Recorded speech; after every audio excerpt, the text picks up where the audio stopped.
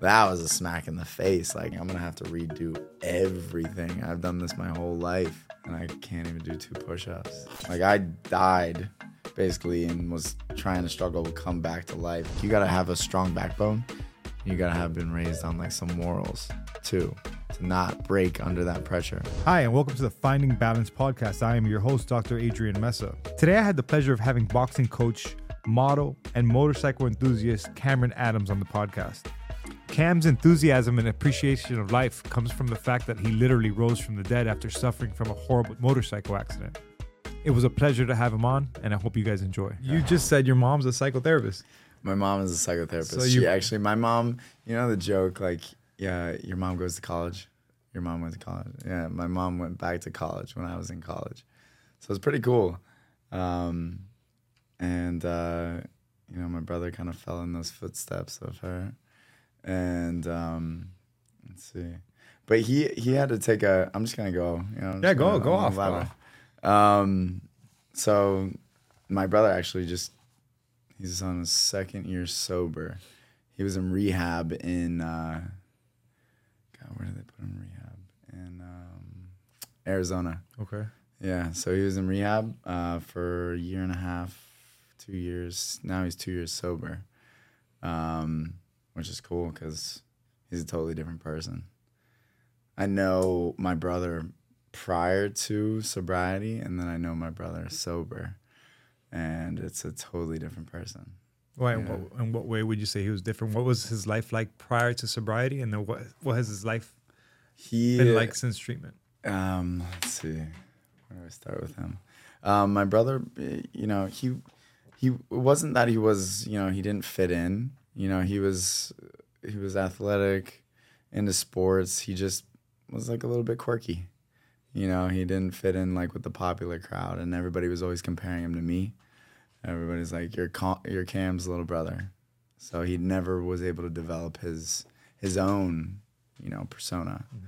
I feel like maybe. And then, went to college, and then I joined a fraternity. I was the pledge class social chair and president, so I held like higher positions. And then when your brother goes through, they harass him a little bit more. Mm-hmm. The pledging process at Ohio State is like pretty. You go through a lot with it. What are some things that they do to you while you're pledging for a fraternity? It's like there's not only just like physical, like, if you go to, I don't even know what the weekly meeting is called. I can't even remember. Like that whole thing is like a glip in my memory. Mm-hmm. But my brother, I'm going back to my brother. He went through it. But when you're pledging, you're going through like abuse, not only just physically. Like you're staying in the frat house, staying up all night, multiple days in a row. You're trying to keep your studies in line. They're wanting you to party and drink like all the time, and then going through the whole process. Like when you go through those weekly meetings, you have to memorize all the stuff, and then if you don't get it right, you're harassed. They call you names. They throw beers at you, like. So you're standing as like a freshman in front of like a whole fraternity, and they're all drunk, and they're like berating you. So my brother got it pretty hard, and I think that probably was part of like that slide into alcoholism. Fraternities are big for drinking and partying and everything else under the sun. So I think he. Like I said, I think he just got it really hard. Mm-hmm. And he wasn't, hadn't figured himself out yet. So I think, that, drinking was an easy way to, It's an escape. Yeah. How did you see him, like what were some of the things that he was experiencing in his life as a result of the alcoholism? Honestly, I mean, he's a bright kid. Yeah. Like, he's super bright. I remember coming home from school and I was struggling and struggling to get B's.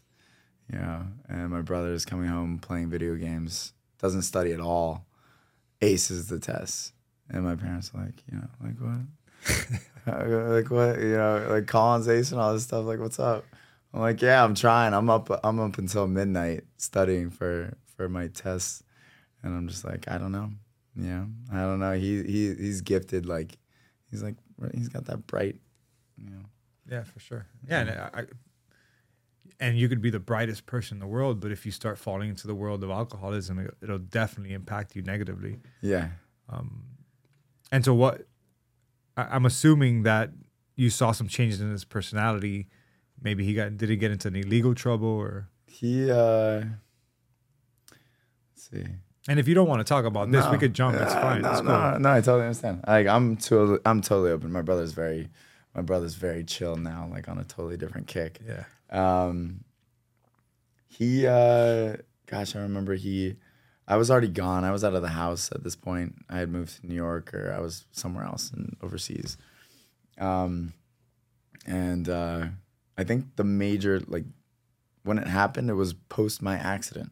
That was when my parents found out. So my parents got like slammed 2 years in a row. And my brother is drinking every day. My mom's finding trash bags of beer cans, White Claws, bottles in his room.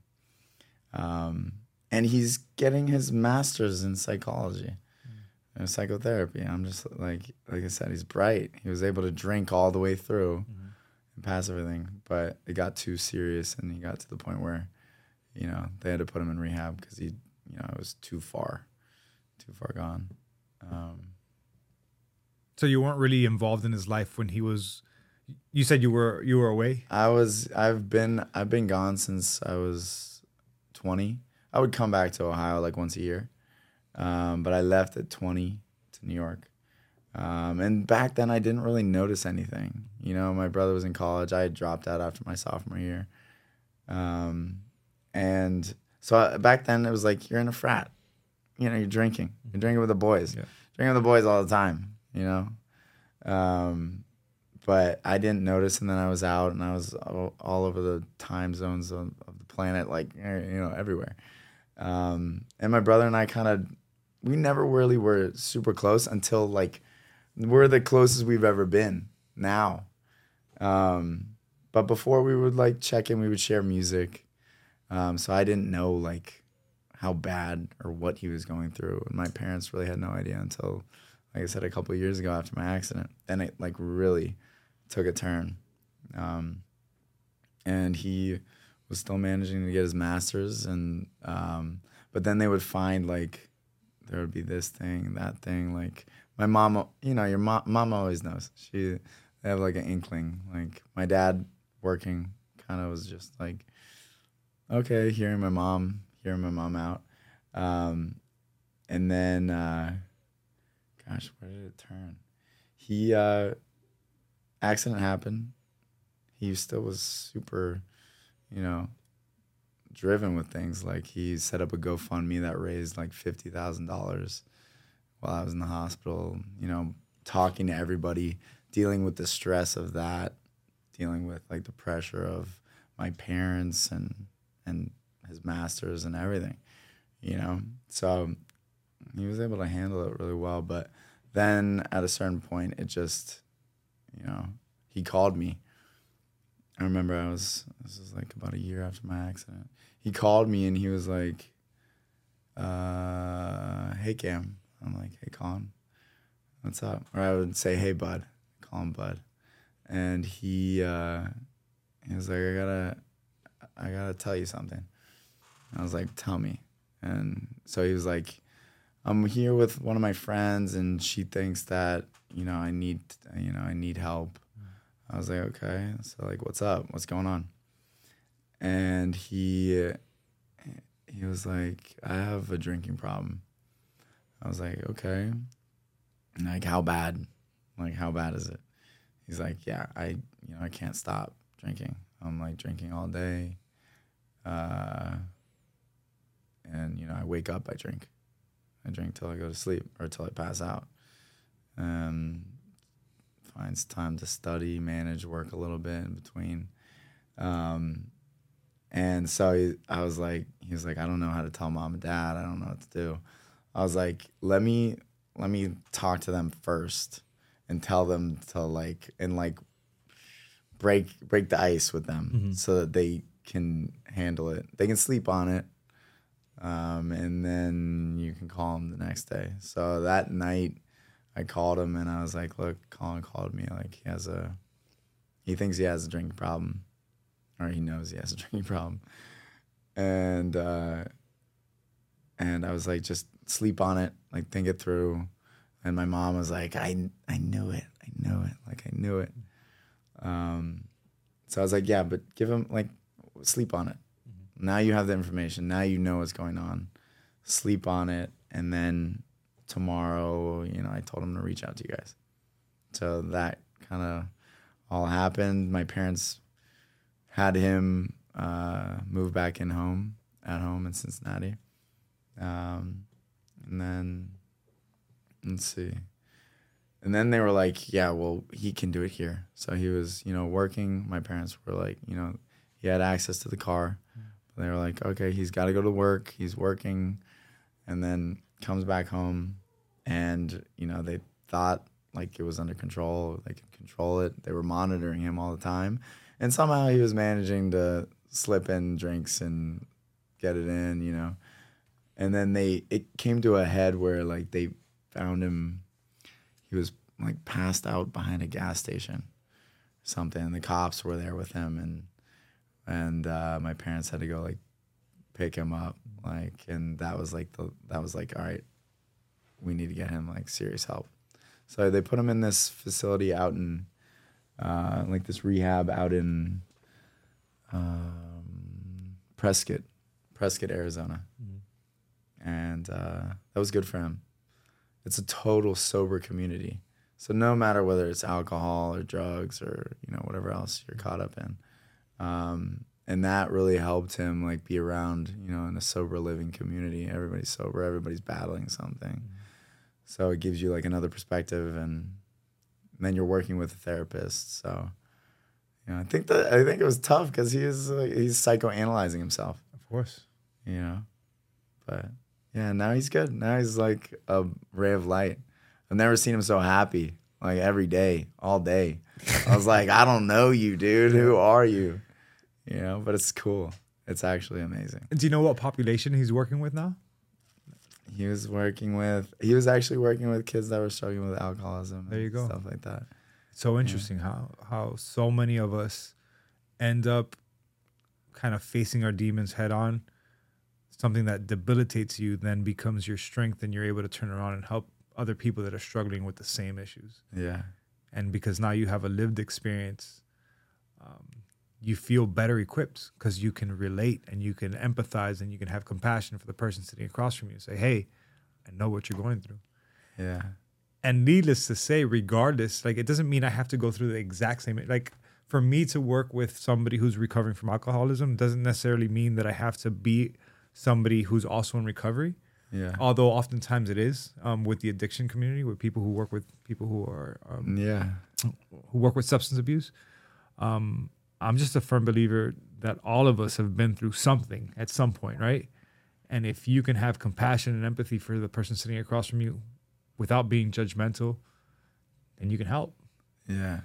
And I'm sure that's what he's doing, I'm sure that's cool. And a lot of times that feels like your calling. It feels like that is what is driving you. That is where your sense of purpose comes from. So it's pretty cool that your brother, thank God, right? Thank God that your brother's overcome. Thank God that he's had a strong support system, that your parents were there for him, and that he was able to find a sober community to help him through it. Yeah. It's pretty dope. Yeah. It's amazing. You mentioned your accident multiple times. I'm not even, there's no spoiler alerts here. I want you to kind of walk me through this accident.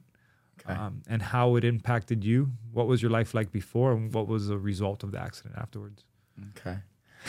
No pressure. No, no pressure. Spotlight on. Yeah. Let's see. Yeah, I mean, the accident, I've taught, it's funny, this is like a totally different way of talking about it here. I'm flattered to be here on this podcast with you. Well, let me you just asked say first and foremost that I didn't even know who you were, right? Yeah. I just approached you in anatomy 2 or 3 weeks ago. Yeah. Because I had already been following you, Yeah. and I had just seen you popping up everywhere. I went to Lionheart. I worked with CJ. We did a little event there, and I was like, okay, this is a dude named Cam. No idea who he is. Cool. Yeah.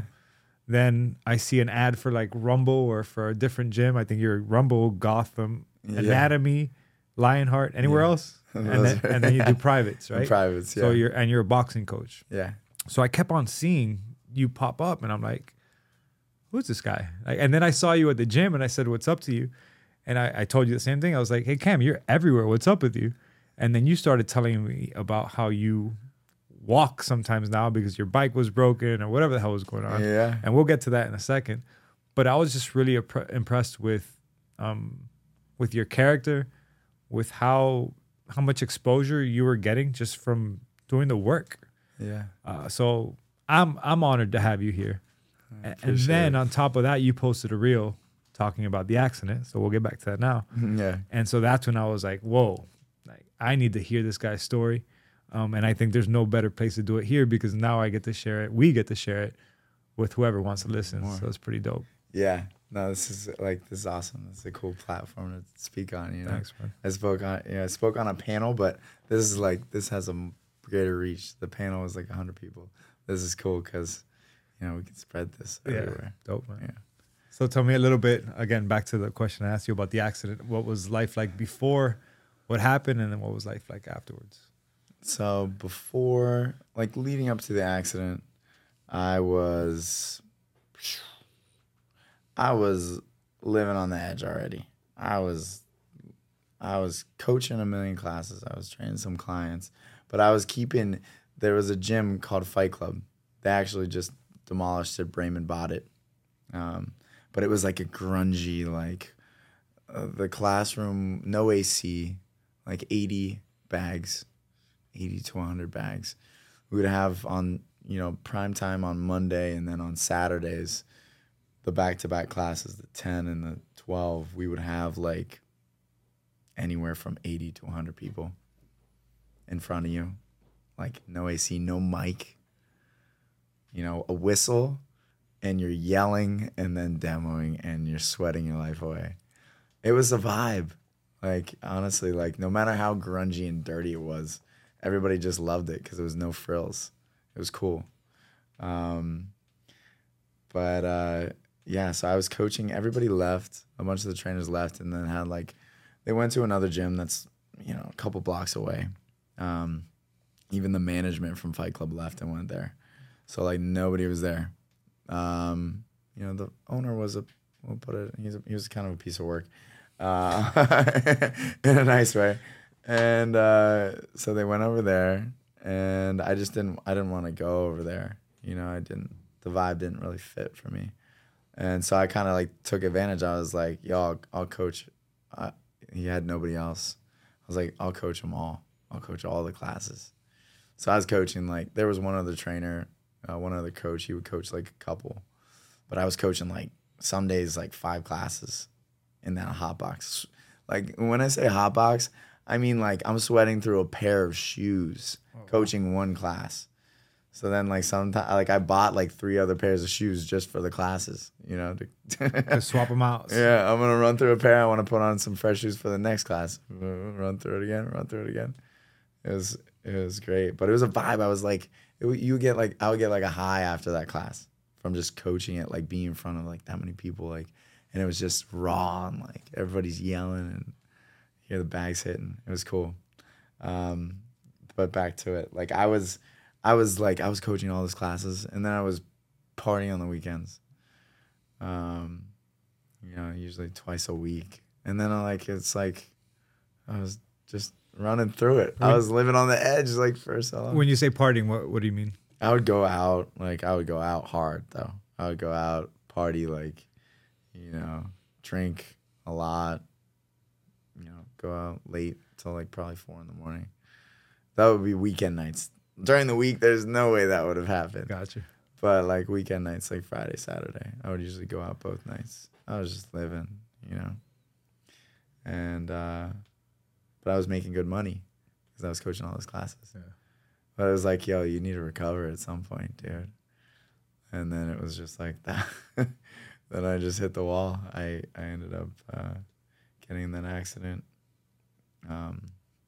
So what kind of? So you've said the accident so many times. What accident? I know it happened on the Venetian Causeway. What was the accident? I was coming back from meeting some friends, and I was coming back on the Venetian Bridge. And back then they didn't have. Back then, it'll be 4 years in March. But then it was they had they always have the bike lane there, but they had now they have the bumpers. They have the bumpers, so not only is the car noticing, but like if you're on a motorcycle, you can't cross it into the bike lane to cut around a car. Gotcha. But back then they didn't. There was no bumpers, so I would just, if the car was going 20 miles per hour, I'm gonna go on the bike lane instead of going in oncoming traffic. I'm going to cut in the bike lane, and I'm going to zip past, and then I'm going to cut right back in, and everything's cool. It was like 2 a.m. There was a bicyclist there riding in the middle of the night, and I didn't even notice that he was there. I didn't see him, clipped him, and then lost control of the bike. The bike went flying. I wasn't wearing a helmet. And that is like, that could go 2 ways, which is crazy. Not wearing the helmet, now they've made motorcycle helmets like the one that I have right now, super light. They're super durable, super strong, and they're light. 4 years ago, motorcycle helmets, like, for a sport bike, they're heavy, a lot of padding.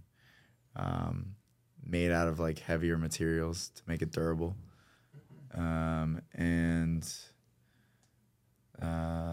So if I had that on, I had ended up having a C2, C3 fracture in my neck. There's a chance that if I had that on, I could have, broken my neck fully with the weight of the whiplash. But no helmet. Split the top of my head open. I was like bleeding out, heart flatlined. So luckily they got there in time, because then after 5 minutes, that's what somebody told me. After 5 minutes, your body's system starts shutting down organs and other vital functions. So they, in that 5-minute window after me flatlining, they were able to restart my heart, get me stable enough to be able to rush me to Jackson. So they actually resuscitated you. Do you know if it was on the street or in the ambulance? But it was before heading back to the hospital. Yeah, it was before heading back to the hospital. And I was a big guy back then. Yeah. I mean, I'm 190 now. I was 215. Oh, wow. Yeah, so that also like braced the impact. My body was able to handle it.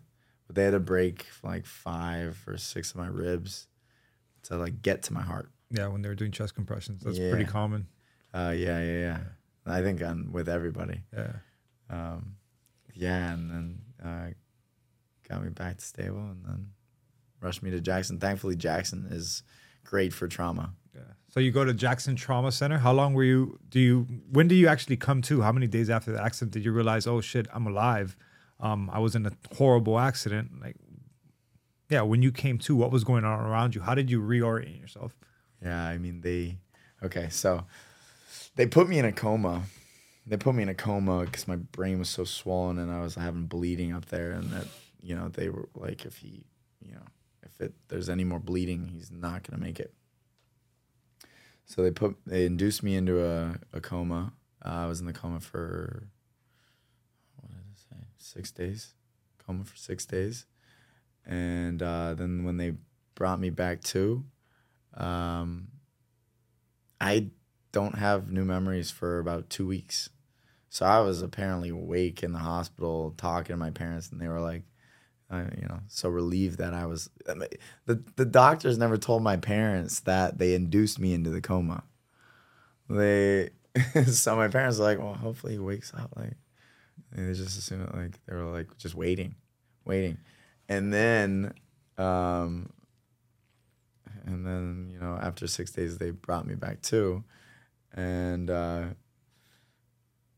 gosh, I was like a loose cannon. I was all over the place.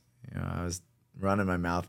I you know, I have a little bit of a filter. I don't really have a huge filter as a person anyways. Okay.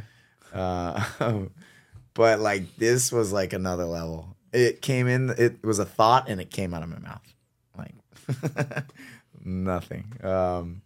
And so you know, thinking about it, my mom was like relieved that you were so funny because you were just like the wildest things you were saying. Like, we found like a silver lining of hope, like of happiness in that time where we were so sad. She was like, the stuff that was coming out of your mouth was just having us in tears laughing. So that was good. But yeah, after coming to, I was in rehab for a little while. I had the biggest thing was relearning like basic like motor functions and stuff like that. Tell me a little bit about that. You lose function. You're somebody who's very physical. Yeah. You're training people to hit bags. You've been boxing for how many years of your life? 8 years. So then all of a sudden, it's shut off. Yeah. And now you're forced to relearn. What does that feel like when your brain is telling your body to move a certain way and it's not happening? It was frustrating, is what it was. I was, you know, because I was in a neck brace. Still, I was in a neck brace in the hospital. I was in a neck brace for 6 months after that till my neck fully healed, C2, C3 fracture. And I knew like if I could work out, like I could get back quicker. Like I could get back to normal. I could get back to functioning more normally. So like not being able to like train or do anything, I just had to be a couch potato for like 6 months. I was like, that's what you're telling me? Like, and that was driving me mad in itself. And working out, I mean, as you know, like it's therapy for everybody. For sure. You know, it's a dopamine release in your brain. Like all, you know, you get like, it makes you feel good. Of course. All this feel good endorphins, chemicals in your body. That reaction, I couldn't take advantage of it. So for me, that was the hardest part, like just being sedentary. I didn't even have to like go back to like coaching at that point. I was like, let me just work out. Mm-hmm. I just want to work out. I'm going crazy. But yeah, and then from there, like I just had to focus on my brain because that was the only option. So I was like, I was in therapy. I was going down to therapy at a Baptist because the therapy was a little bit better. What were the therapy sessions like for you? I remember I went in and I did speech therapy and I did speech and occupational. So it's more fine. So speech, why speech though? Because the brain injury had affected you so much that you were having difficulty talking, or like I could speak. It was definitely a little bit slower.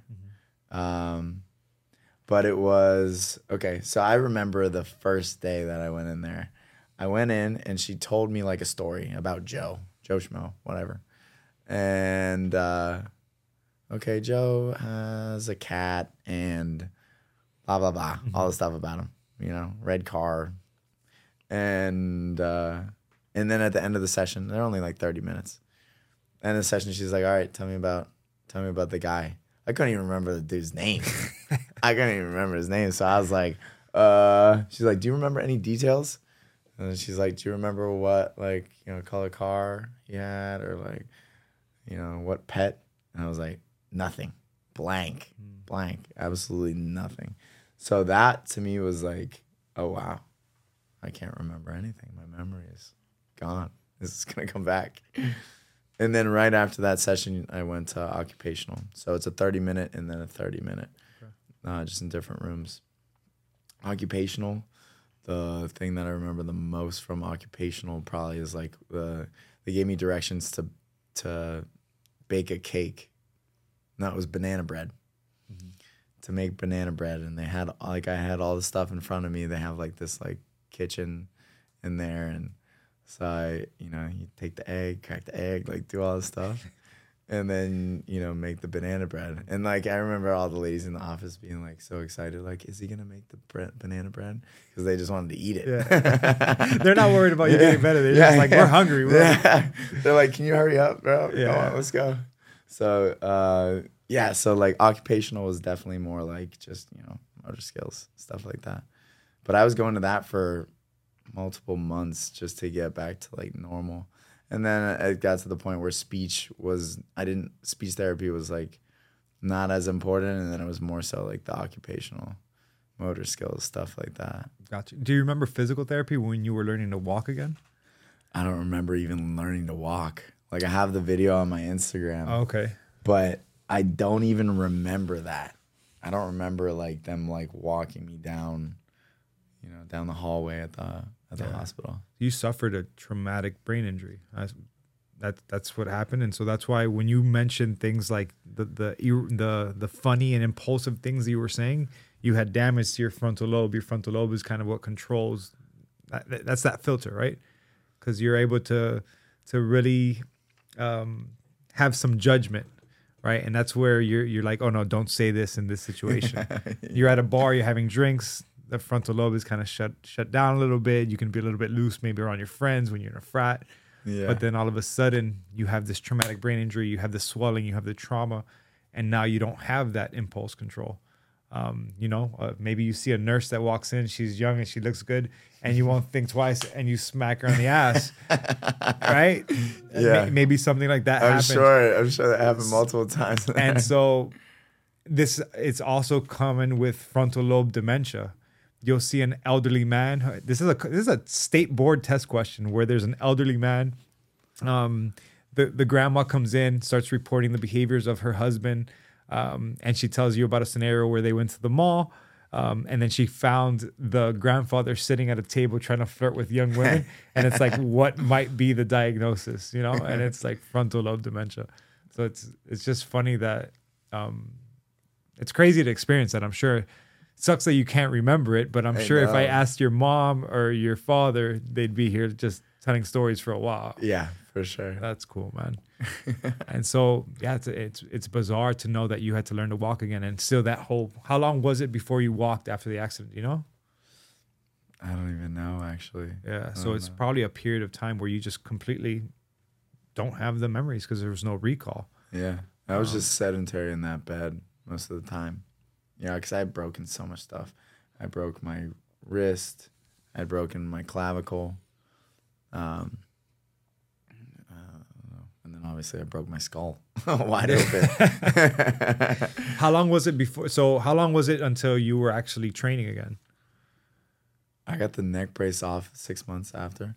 I asked the doctor. I remember being in the hospital and like they just did all the scans. They scanned my neck. They're like, "You're good to go." They just came in, "You're good to go." I was like, "Really?" So they're like, they took it off, and I'm like, "So I can pitch this thing? Like, I don't need this." Like, "Yeah, you're good to go." I was like, "How good to go though? Like, is there a but you can't do?" Yeah. I was like, "Can I put headgear on and get punched in the head?" that was the telltale. Like, "Yo, okay, it's good." Yeah. They're like, "Yeah, you can do whatever you want." I was like, "No way, it's fully healed, sweet." So then that day, I actually went to Fight Club, and I went and I worked out. You tried. Let's not call it a workout. Let's not call it a workout. I tried to work out. I could do maybe 2 push-ups, and I was just like, wow, that was a smack in the face. Like I was like, dang, I'm gonna have to redo everything. I've done this my whole life. I've done training my whole life.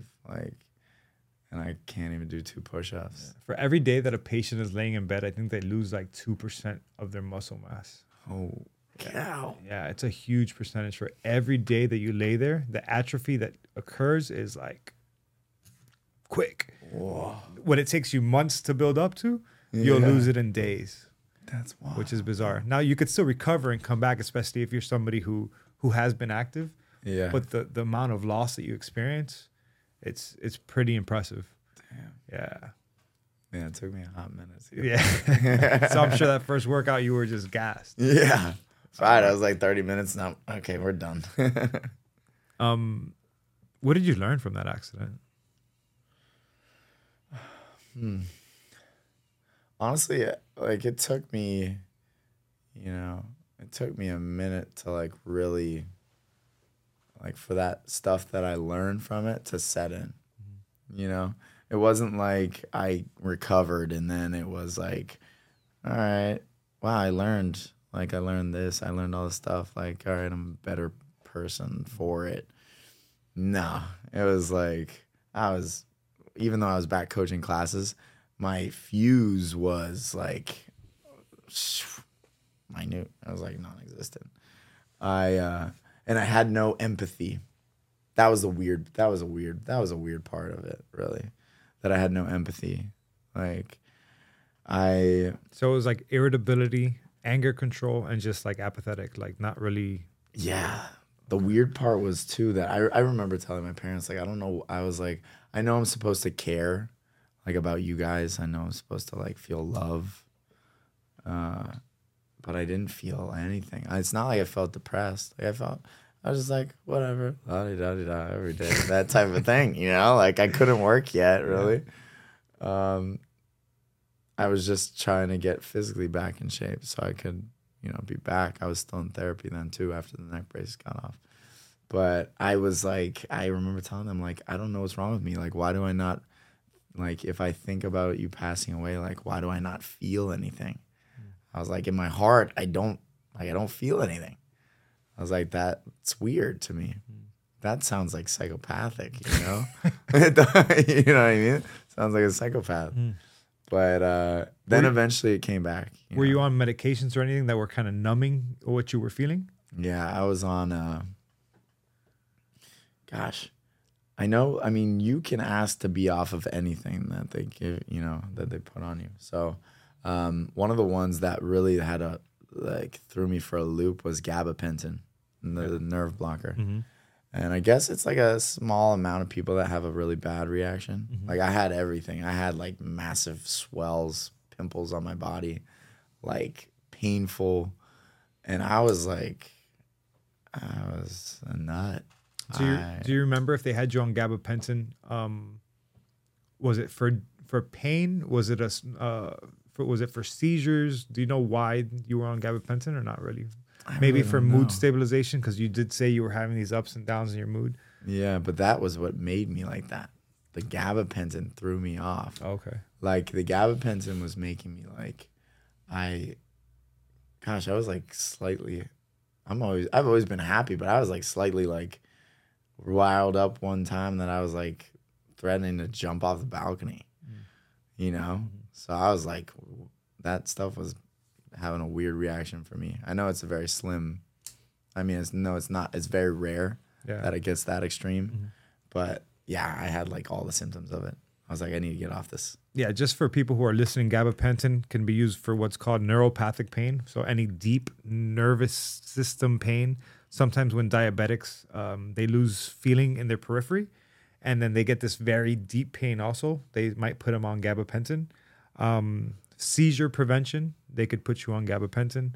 Okay. And then also just as a mood stabilizer. So if you're having these mood fluctuations where you're up and down, sometimes with patients with bipolar disorder, anger issues, or severe anxiety, they could use gabapentin. But just like anything, there's side effects. And for you probably just had what's called a paradoxical response, where you're having the opposite reaction, where it's making you angry, it's making you irritable. Like I said, it's a medication. There's side effects. Not everybody responds the same. Yeah. Any other medications you remember being on? No, actually, I don't really remember what else. I remember, I just know in the hospital, I was like, look, I don't want to be on much stuff. Like, my parents were like, yeah.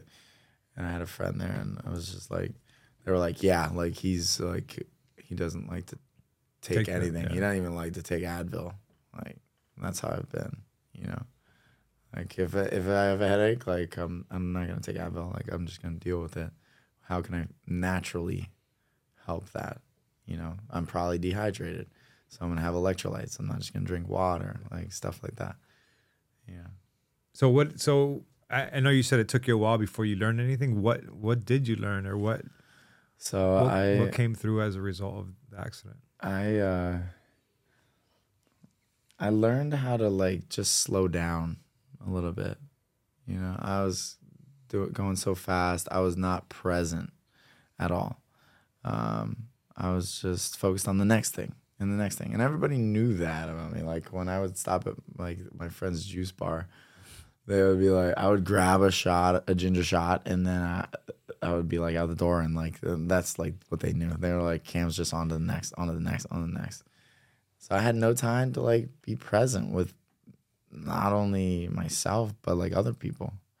You know, like so for me that was like, dang, like it's like your body just moving through time, like not picking up anything. So, you know, the accident, after I went through the therapy and everything, I actually picked up meditation. I had this app and I had paid for it and I never was using it. You know, I paid like a yearly subscription to it. It's called Waking Up. I have it. I still use it. But I did that, and that actually helped me a lot. Like because I was coaching 6 a.m. classes at Fight Club because they didn't think I was going to be able to coach anything, you know. So I would wake up and I would do meditation. So that was new that I picked up after the accident, after I like leveled out. But, you know, I learned to just slow down and meditate and like take things presently as they come. And then it also just, you know, the accident just kind of like, I used to be even when I talk to people now and they're like, you're so like calm, like how are you not riled up? Like my bike issue, speaking back on the bike, like I got back on the bike. I had one bike that I bought. And then, you know, that was continually in the shop. It was bleeding me dry of money. And so I was like, God, this is a nightmare. Like, I need this to get around. And then, you know, I was like, all right, let me just pull the trigger, get one like from the shop that I got my bike that I had the accident on. So I went back up there, I talked to the guy, this guy Leo. He's awesome, the owner of the shop. So I was like, look, dude, I want to get another bike. Like, I trust you guys. You know, Miami is a city of, you know, scammers, like people, you know, you don't know what you're gonna get. You know what I mean? This is the what do you call it? This is what we have to live up to. This is what we're known as. This is scam capital of the world. I was born and raised here, so it sucks to think that somebody who comes here from abroad all of a sudden realizes like, yeah, this is not a good place. You can't trust people around here. Damn it! What kind of a reputation? People step up, man. Step up. Let's do right. Just do right. Yeah, do right. Do the right thing. It's great. But he. Yeah, so I got the bike from him, and they were like, yo, we're going to get back on it. Like, all right. They're like, we remember all the stuff, like, because, you know, the bike community, they had heard, you know, from my parents, everything. I had gone back to the shop to, like, get certain papers or whatever. And they're super supportive, but they were like, all right, yeah, like, when you ride bikes, like, when you really love them, like, you're going to get back on it eventually, you know? Now, if I had kids and I'm in Miami, okay, bike's retired. But I don't have kids right now. You know, I'm definitely a lot more level. But the you know, the kind of went off on a tangent here, but the bike, like, you know, for me is, you know, it was one thing after another with the bike. And even then when I got the bike from them, it was an old bike, but like it had no problems. You know, it was a used one. It was the same exact bike that I had the accident on. It was a 2007 MV Augusta Brutale 910. Same one, but I got it in black. They had a black one. So I was like, I'm going to get that. So I was not paying a lot monthly. You know, it was super reasonable.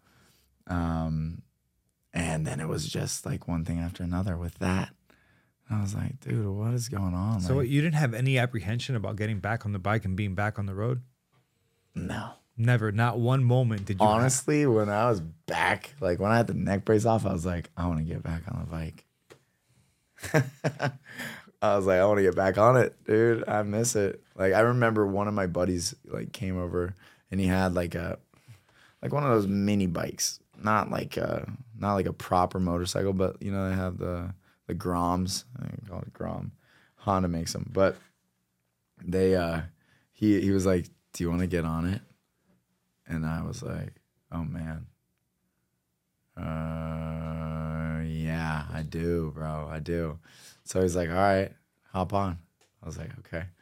So I get on the bike and I like look at him and I'm like, dude, like, how do I start it again? Like I couldn't remember. He was like, pop the clutch, you know, get in first and then put in first, hit the gas. Hit the gas, release the clutch, hit the gas. I was like, all right. And then so I did it and then I just rode off. It literally like hyper speed came back into my brain. I was like, sweet. So I rode it down the street, rode it down the block a couple times, like came back. I was like, dude, thank you. Like that was like, it rewired in my brain. Like it was like in that moment I felt it rewired. So it was cool. That's the opposite of what happened to me. I was 22. I got rear-ended by a drunk driver. I had a Honda Shadow 2000. I don't even know what year it was. On a motorcycle, calling it a night.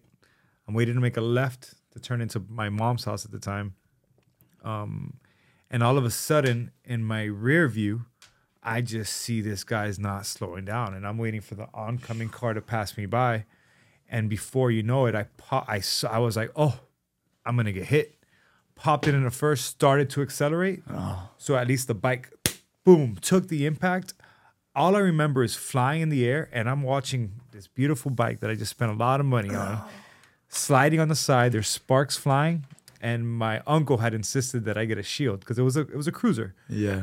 And I just remember that everything's in slow motion. The glass is kind of shattering and exploding in the air. Dude. The sparks are flying, and then next thing I know, I hit the ground, I roll, and then I'm kind of stunned. And the first thing that happens is the dude that hit me is a Cuban guy. I'm Cuban, so I can say whatever I want right now. And he gets out of the car, and in Spanish, he's saying, por favor, no llamas la policía. Interpret that. Please don't call the cops. Yeah. I jumped up, and I was like, fuck you. Right? And I'm ready to fight this guy. I bet you're steamed. You're steamed. Adrenaline is going, right? And all of a sudden, my mom's neighbor is a lady who's very active. There's a Catholic church called St. Benedict right there, a block away. Yeah. This lady's very active. The priest is always at her house. So when she comes out, I'm still yelling at the guy, telling him to go fuck himself, right? So she comes over and she calms me down. She says, no, I'm 22, but she's telling me, los niños buenos no dicen mala palabra. So the good kids don't say bad words. So I take some deep breaths. I sit down on the side of the road. When the ambulance pulls up, they're like, hey, can you stand up? Cam, I stood up and fell flat. No. Bam, right back down. Because I had landed so hard on my hip that I guess in my mind, I thought, yeah, of course I could stand up. As soon as I stood, in shock. Poof. Next thing I know, I'm in the ambulance. My legs are shaking, and they're just trying to keep me calm. But my whole body is just fucking trembling. No kidding. No helmet. Luckily, I didn't hit my head. Nothing happened to me. Just a huge bruise on my ass. And the doctor, the ER doctor told me the same thing. He's like, you're lucky you work out. I was bigger then too. Yeah. And he's like, you're lucky you work out because otherwise you probably would have shattered your hip. And then, so the reason I say the opposite reaction happened to me was maybe my uncle had a GSXR 750. Gixxer. Yeah, a Gixxer. So I jump on it and he tells me the same thing. Hey, you want to ride? So I say, sure. And I get on it and I take it around the block. Wow, I hit a stop sign. And in that stop sign in the intersection, all of a sudden I hear tires, brakes. No. You know what my reaction was? My reaction was to duck my head, close my eyes, and prepare for impact. Bro. And when I looked up, what? I looked up and it was a car crossing this way. So Cam, what I did was I took the bike, I turned around, took it back to my uncle, let it go, and it was the last time I've ever ridden a motorcycle. No way. I've never ridden again, man. I just have no desire. I used to love that feeling. Jump on the highway, start hitting it. You feel free. You can float around in traffic. Bro. Yeah. But risk reward, man. Risk reward. Yeah. That balance is a little bit tipped for me, and I just didn't want to experience that ever again. So I said, you know what? Let me just retire. Maybe if I go out, maybe if you take me somewhere out in the middle of Ohio where there's no traffic, somewhere out there, I'll ride. But here in Miami, I won't. Yeah. I won't. I respect that though. Yeah. No, I mean, I respect that. Because for me, it was like dang. Yeah, like, should I do this? You're like, let's go. Yeah, but it's also like for me a mode of transportation because I'm all over the city. Yeah. You know. So actually, let's talk about that. So you're all over the place, right? Yeah. How are you getting around? When I met you a couple weeks ago, how were you getting around? I was, gosh, it was Ubers, which, you know, everybody that lives in Miami knows Uber is extremely overpriced, no matter how far you're going. But if you're going like a short distance, you can, like, if I'm going from downtown where I live over to South Beach, Sunset Harbor, so not far, you know, some days that's like $30, $35. And then if I'm going there, and then I got to go down to Lionheart, CJ's gym. That some days, like at that time, because I'll have a 7 to 8, and then I have a 9 a.m. at Lionheart. So that time, $40, $45. So wait, you're living on the beach? No. Where are you living? I'm in downtown. Oh, in downtown. So downtown to the beach for Gotham. Oh. At 7, I have 2 7 a.m. classes there. So Tuesday, I go there 7 a.m. I got to the point where I was running there some days because I was like, yo, this is ballistic. I'm spending, like, I'm not even going to say it, like how much money I was spending in a week on Uber. Yeah. Like you can do the numbers in your head. You can imagine. And I was just like, this is in no way sustainable. Like, this is not okay. Like, so, I was just like, all right, what am I going to do? So I would run, I started running. Yeah. You told me you were running from Anatomy to Lionheart, right? Yeah. Well, I would take the tri-rail. Which I had never really ridden the tri-rail until like not having the bike. But the tri-rail was pretty cool. Like, I was like, yeah, this is great actually. Like, 250 and I can get all over the city. I mean, close to the destination that I need to get to. The metro rail, not the tri-rail. Yeah. Well, around downtown, yeah, that's great. But like, the tri-rail takes me straight to Lionheart, and then I jog like, a couple blocks down to Anatomy, jog back to the tri-rail, take the tri-rail back to downtown. So it was getting me around, and then just to South Beach.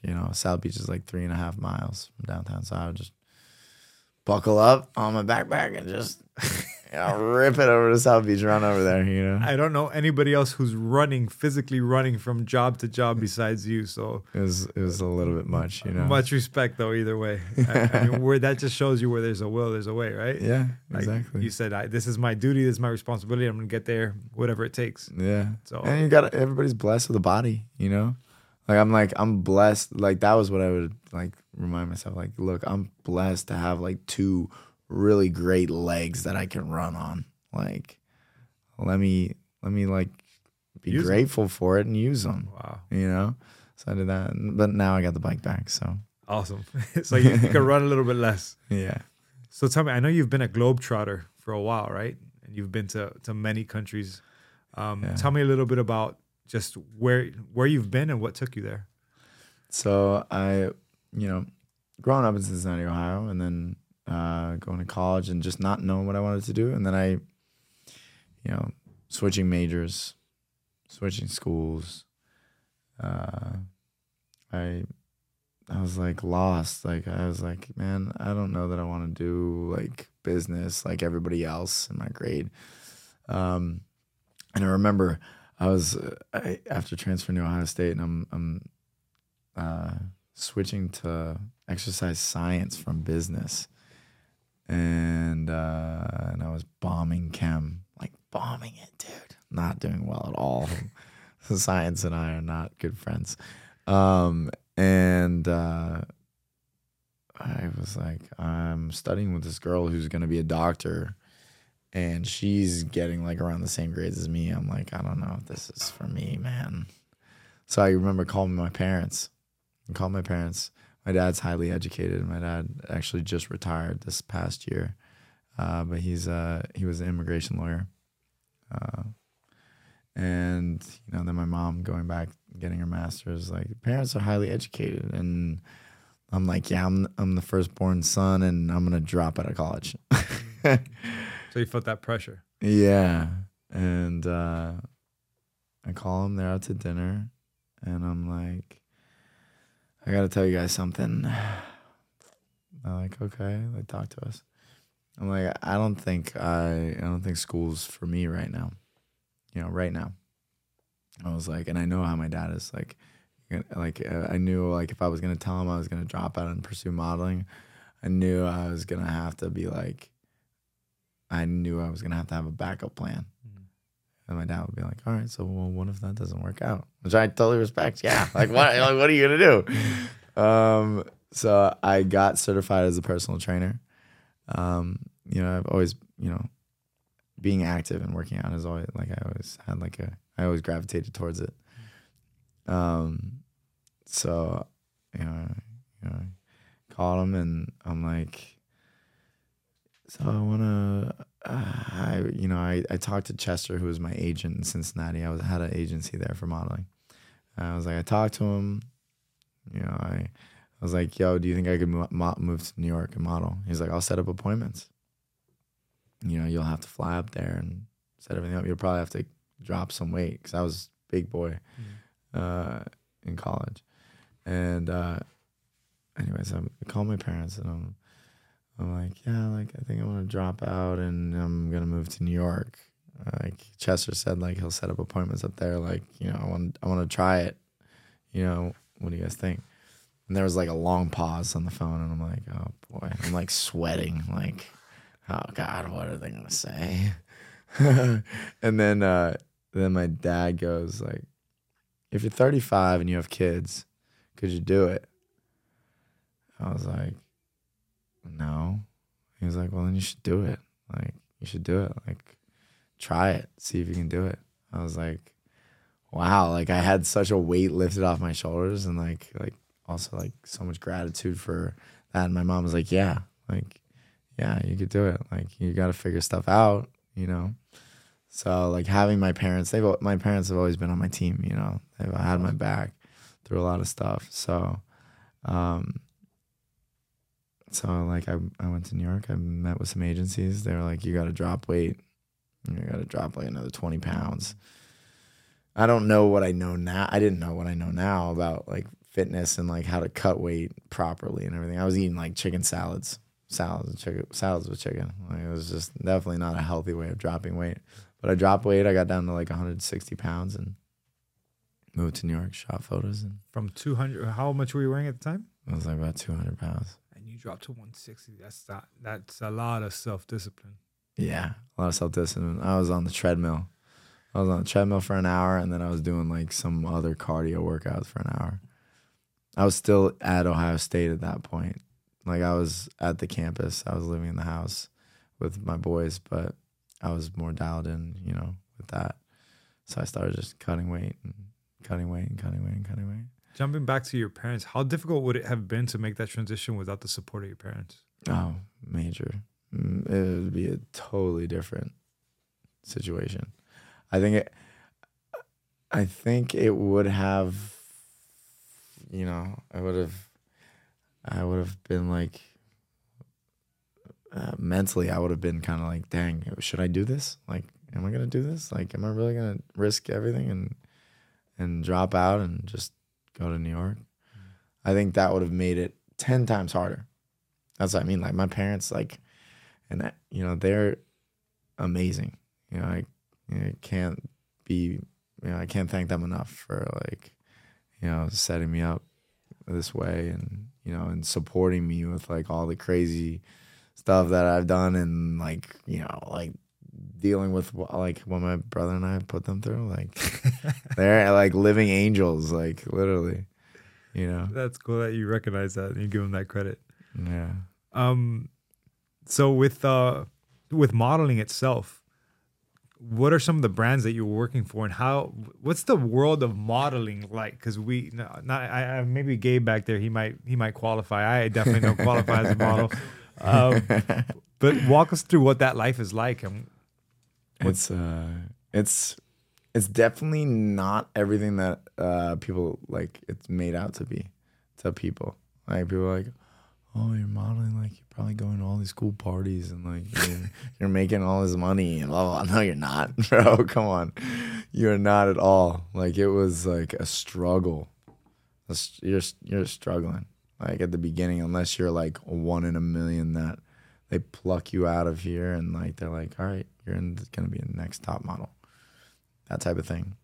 It's like you gotta build your book, you gotta, you shoot with all these photographers, try to build like your book, but you gotta also the hardest part is if you haven't been through enough stuff in your life, if you've had just like your a normal like comfortable life, you don't have any like there's no grit, there's no like emotion, like extra emotion that you can add in for the camera, for the shot. Yeah. If that makes sense. Like it's hard because it's hard to create that like energy through the camera. So for me, like at the beginning, it was kind of like a slow, you're shooting a bunch, but it's like, how do I get emotion? How do I show emotion through my face? Mm-hmm. And like I can show emotion by smiling because I've always been like happy. But how do I create that like edge? Like that mood. So this wasn't just for still photography. This was also for motion. This is like, well, I mean, for video and camera, but like also like you're moving, but like if they can snap you like that. Gotcha. So like for stills, but like, laughing or moving and stuff like that. So for me, that was hard at first. You would be like, wow, that's a fake smile. Yeah, no, that's a fake laugh. To emote on command, like to just be like, oh, you're jovial and you're happy and you're excited. Just go. Yeah. That's not natural. It's not natural at all. Yeah. So that was weird. And it was awkward, and it's really awkward, to be in. A lot of people are just like, I don't want to be in a photo, or I don't want to take photos or stuff like that, Like, I mean, even for this, for me, like at the beginning, it's like, I've never done this. So like, you're kind of like, you're awkward. Yeah. Like, so it's the same thing with the photos. Like, and that took a minute to like get comfortable with somebody with the photo, like, and they're constantly snapping photos, and you're just like, all right, like, and like when but it was New York was like a learning experience, but I didn't really get anything out of it. So the season ended. I didn't book any jobs. I didn't do anything. I just took photos and like went to a ton of castings. New York is huge with castings, so I was going to castings every day. But I wasn't booking anything because I was like a rookie, There's a lot of like professional models there, and so my booker was like, "You should go to Miami. It's season down there now." So I came here. I was in the agency. No, go ahead. I was just opening the text that you sent me earlier just so I could. Okay. I was with I signed with an agency down here, so my booker in New York sent me sent my book down here, and then one of the bookers liked me, and so I went and signed with this agency, Mega. I don't think they're in existence anymore, but that's where my career like started to like, I started to like book jobs, and I started to take off. I shot with this guy Scott Tytler, and I'm actually gonna shoot with him again, like coming up, like because now I'm gonna get back and do dad stuff, young father stuff.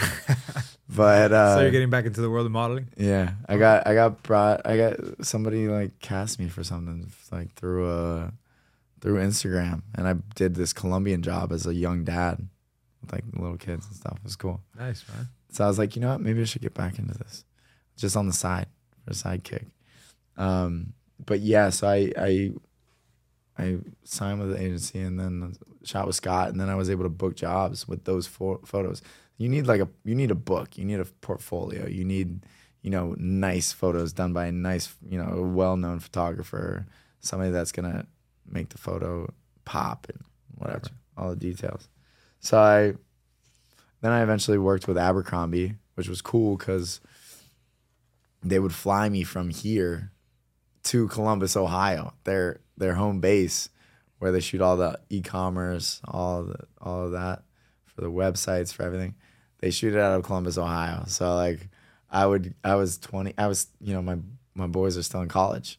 Like my brothers are like, so I would go back. I would shoot all day for their online shop, and then I would go to campus. I would go to Ohio State and like hang out with my buddies. Oh, that's cool. You know, so that was cool. But I would do that once a month, usually for like 3 or 4 days. That would pay rent and stuff. So like everything else, you try to make ends meet. But you book jobs here and there. It was cool, and then that brought me, to my first summer in Miami. And they're like, "Look, there's no work here. It's way too hot. We don't shoot here. Makeup's gonna slide off. You're not gonna be able to shoot." So everybody goes other places. So my booker was like, "You should. You still need to like build like a lot of your book." And so he was like, "You should go to Istanbul. Like I've heard of Istanbul is like you can book some work there. Like I'm gonna get you with an agency." So I signed with this agency. And before I got there, they had already booked me on Men's Health, GQ, Cosmopolitan, like a bunch of like big name magazines. So I flew out there. Weird to land in a country where like it's not common for people to speak English there. So I get there, I get to the airport, I'm just like, where am I? Like I'm 22, 21.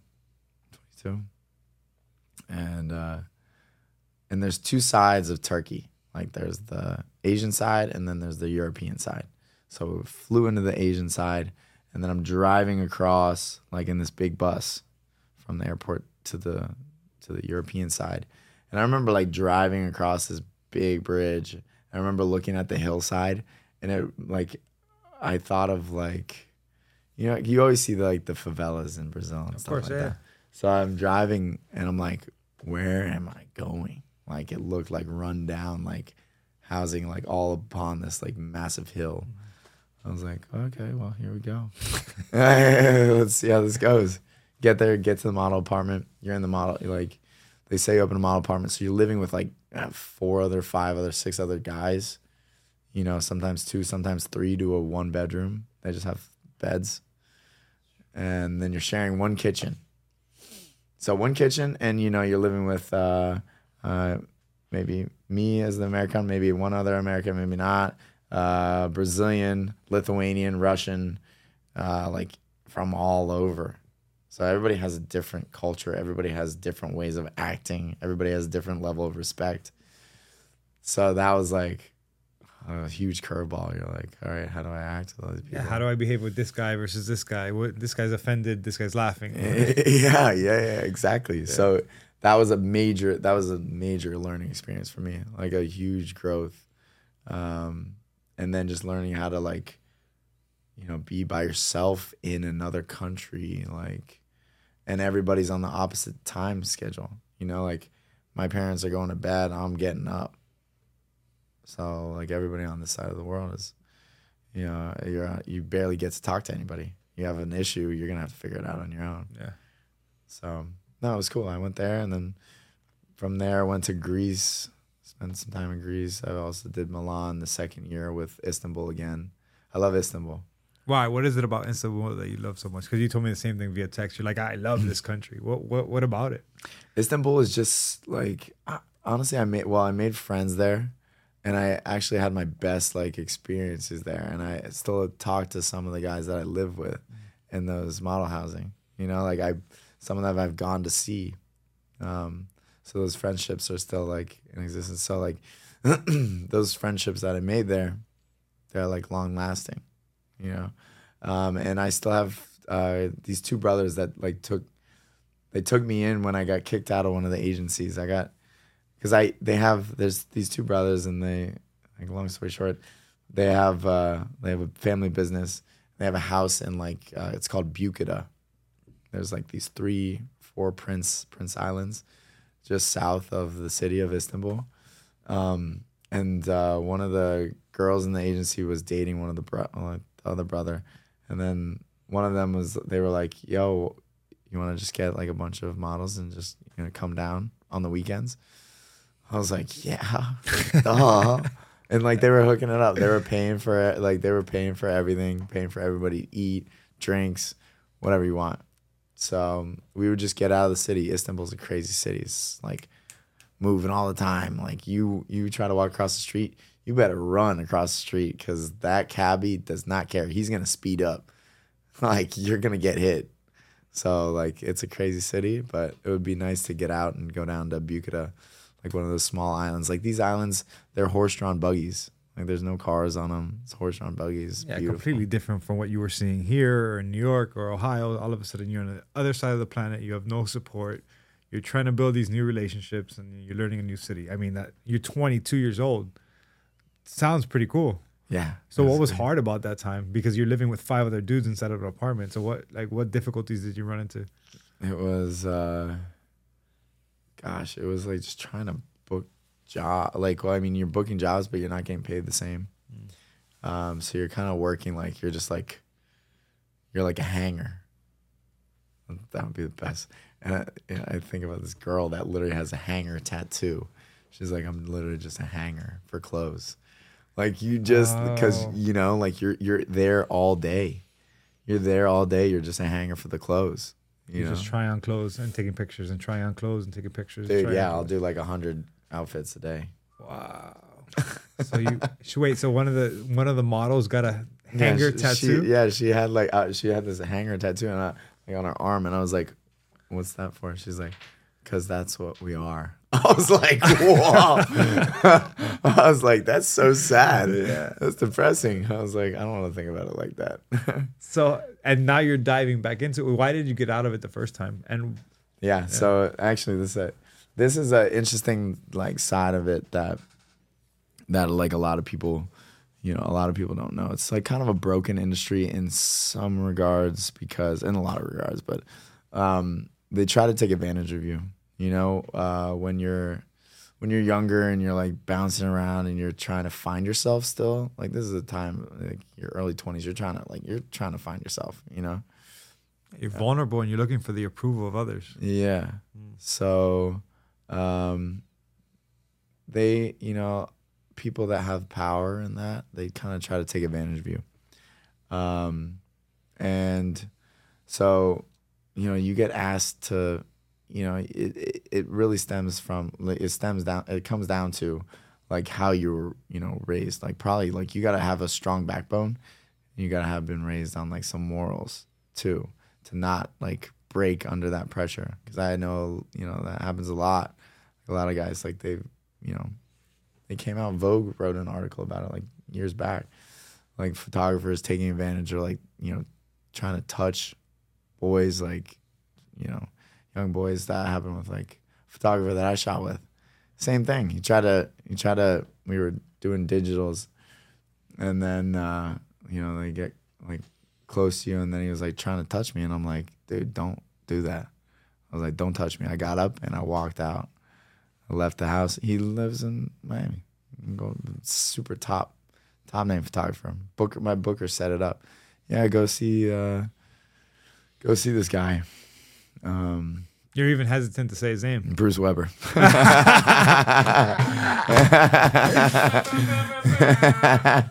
Yeah. Yeah, because this has probably not only happened to you, it's probably happened to other people. I know other guys that it's happened to, And he has a lot of power. Yeah. That's the problem. And like, I don't know, like they don't care. Like he probably still books jobs, And like this guy, he has 2 houses up on Golden Beach. Like I was going, like my booker, I went up, booker set it up. I went up there and it's weird because it's like that guy looks like Santa Claus, I'm like, God, Santa Claus is trying to touch me. This is weird. Like I'm out. Yeah. So why do you feel like some people would just let it happen because they don't know what else to do? Because they think it's going to make their career. So if you're trying to make it in modeling, like you want to shoot with the best people, and you want, because it's a lot of politics. You know, if this photographer recommends you for the job and he's shooting the campaign for Calvin Klein or Ralph, you know, then you're gonna get the job. You know, so, but if, you know, some people, like, I remember that happening in Istanbul. Like, if you let, I'll just be outright. There was one agency, The Man, and if you let the owner of the agency suck you off, you would be on the cover of GQ the following week over there. They're like that, like I said, but it's always that power thing. It's like they want to have power over you. It's like a twisted thing, man. You know, it's stuff that a lot of people don't know about. But I mean, you hear about that in Hollywood. And people, like the casting couch and how certain people move up. People screw their way to the top. You know what I mean? But that's real. Like, I saw that in person. Like, I was like, no, I'm not down for this. So that's actually what kind of, like, I was like, you know what? My booker, I flew out to LA. I met with Tyrese Gibson's acting manager.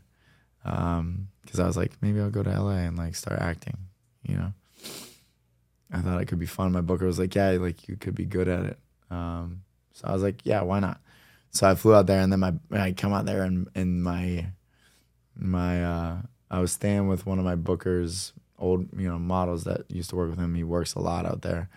And then my booker comes out like on a whim, and then I'm there. I always had like a kind of feeling like, you know, I was like, yeah, you claim, you know, to have all these girlfriends, but I really don't think so. And what was it? You know, we were, you know, over there, weed was legal at this point, so you know, we were able to go to walk in a dispensary, first time in a dispensary, like, yo, this is cool. Like, what am I gonna get? So we went to the dispensary, got some weed, chilled, we're hanging out, then pass out on the couch.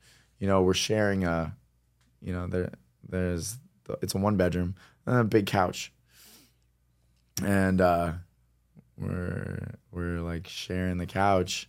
I'm one way, he's one way. And then I'm like, I'm passed out. And then I'm waking up, and this dude is like, you know how, I don't know, there's some way people get off by like rubbing up against other people or touching people. You know what I mean? Mm-hmm. You guys are probably like, Jesus. Like they get angry, right? Huh? Like they get angry. You mean get off? No, he's saying get off, like sexually they get off. Yeah, they sexually get off from it. Yeah, like he's getting off. He's getting turned on by rubbing on somebody who's sleeping. Yeah, so I wake up to that, and the guy's choking the chicken, bro. Choking the chicken? Whacking the wizard. Yeah. So wait, and what was your response to that? I was just like, yo, what the fuck? He was like, what? I was like, all right. I'm just like, and then I just like went back to sleep. And then I wait. You just went back to sleep. What are you? Bro, I gotta clarify this. Yeah. I was like, dude, what the fuck? Like, yo, what the fuck?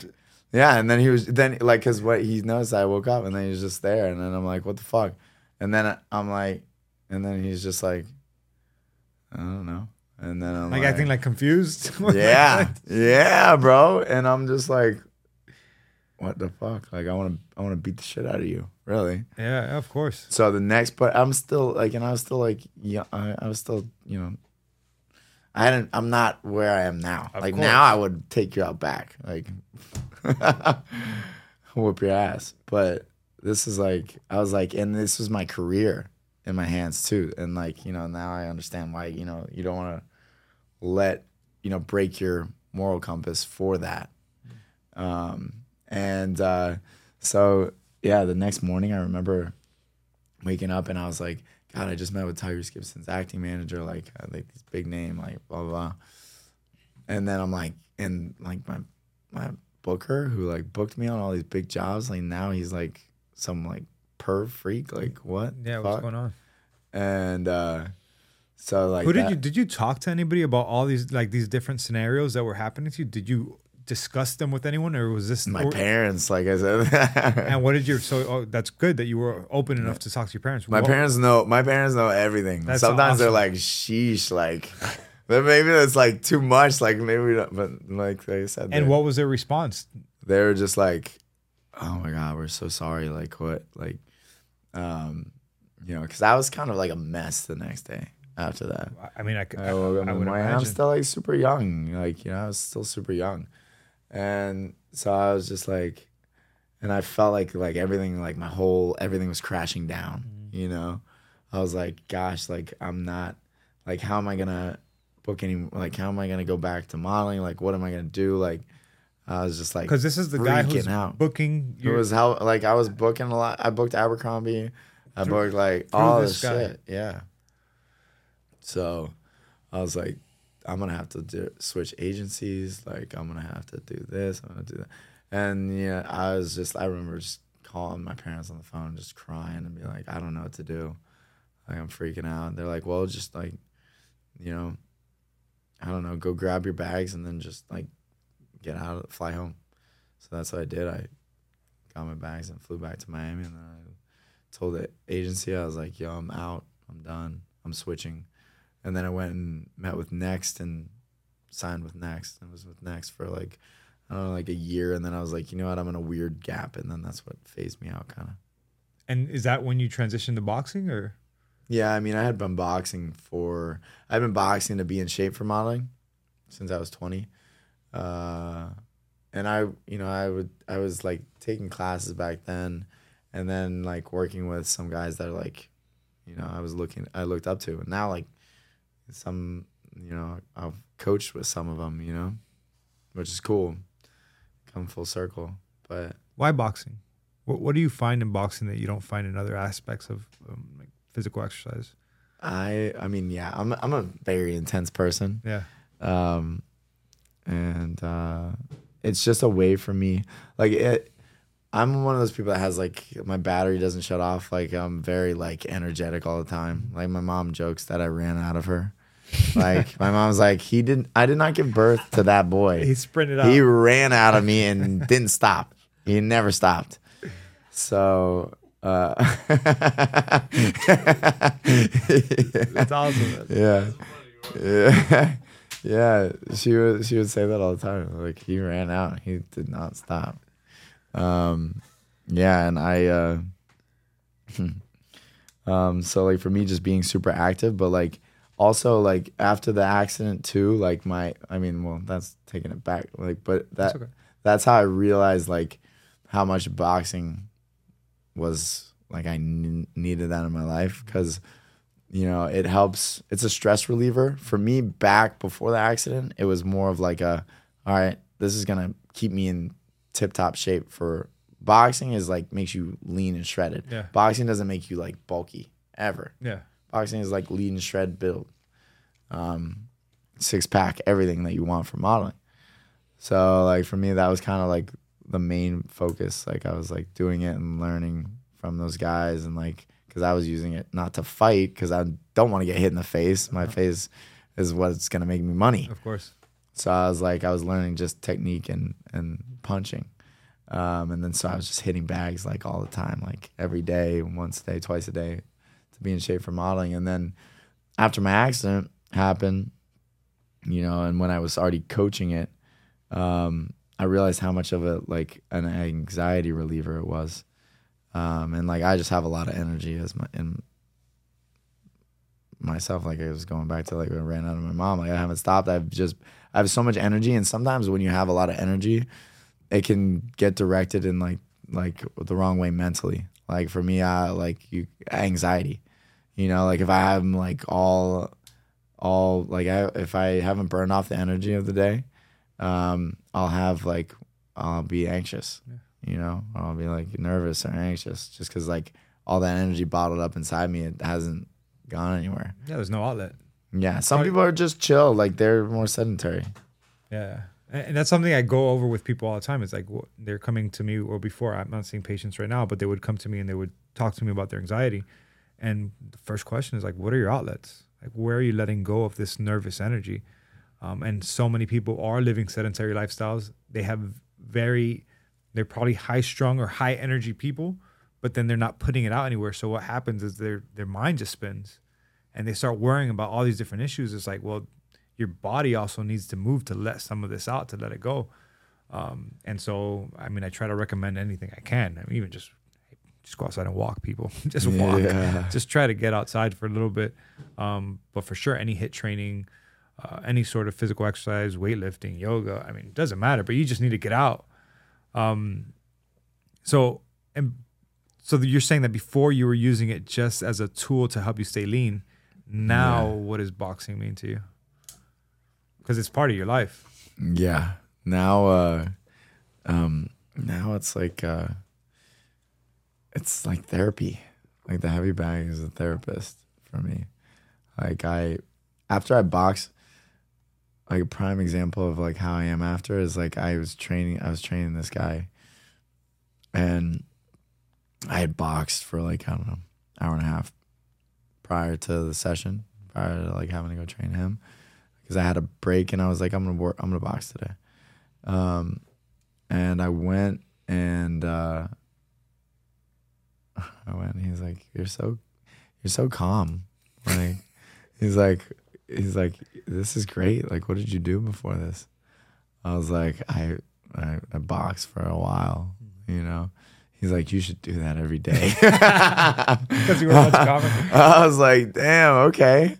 All right. But no, it makes sense because like for me, it's like, if I can release, even like weightlifting, like I love weightlifting, like don't get me wrong. But boxing puts me in like a mental state that is not like anything else. It like quiets all the noise in my head, and it makes me like I can be like stable and calm, and nothing's really gonna irk me after that. I'm like try to rile me up. If I've exhausted myself through boxing for an hour and a half, you're probably not gonna. Like, I'm probably gonna be like, okay, I can move on with the bullshit. Like, it's okay. What's your mindset now? Like when you're like, I took a class with you on Monday. Yeah. Dope, by the way. I really enjoyed it. I'll be back. Appreciate that. You take great command of the room. You could tell you keep everybody motivated.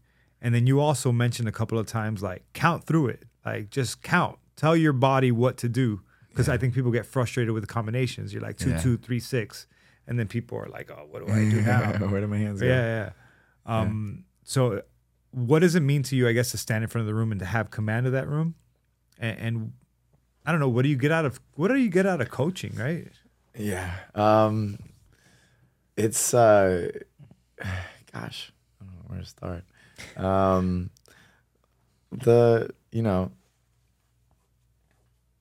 I really love being able to give back through the coaching, like to have people, because I know a lot of people get, I have one-on-one clients that just want to hit mitts just because they like had a rough day and they want to like release that stress. And I'm like, yo, okay, like, cool. Like I'm here. Mm-hmm. Like, I think it's awesome to be able to give back in a way that's like, it promotes, being active, being physical, like, and like people, it gives people like a joy outlet. Like, you could be like being an instructor, like you could be an instructor that is just like, oh, okay, like I'm just going to come collect a check.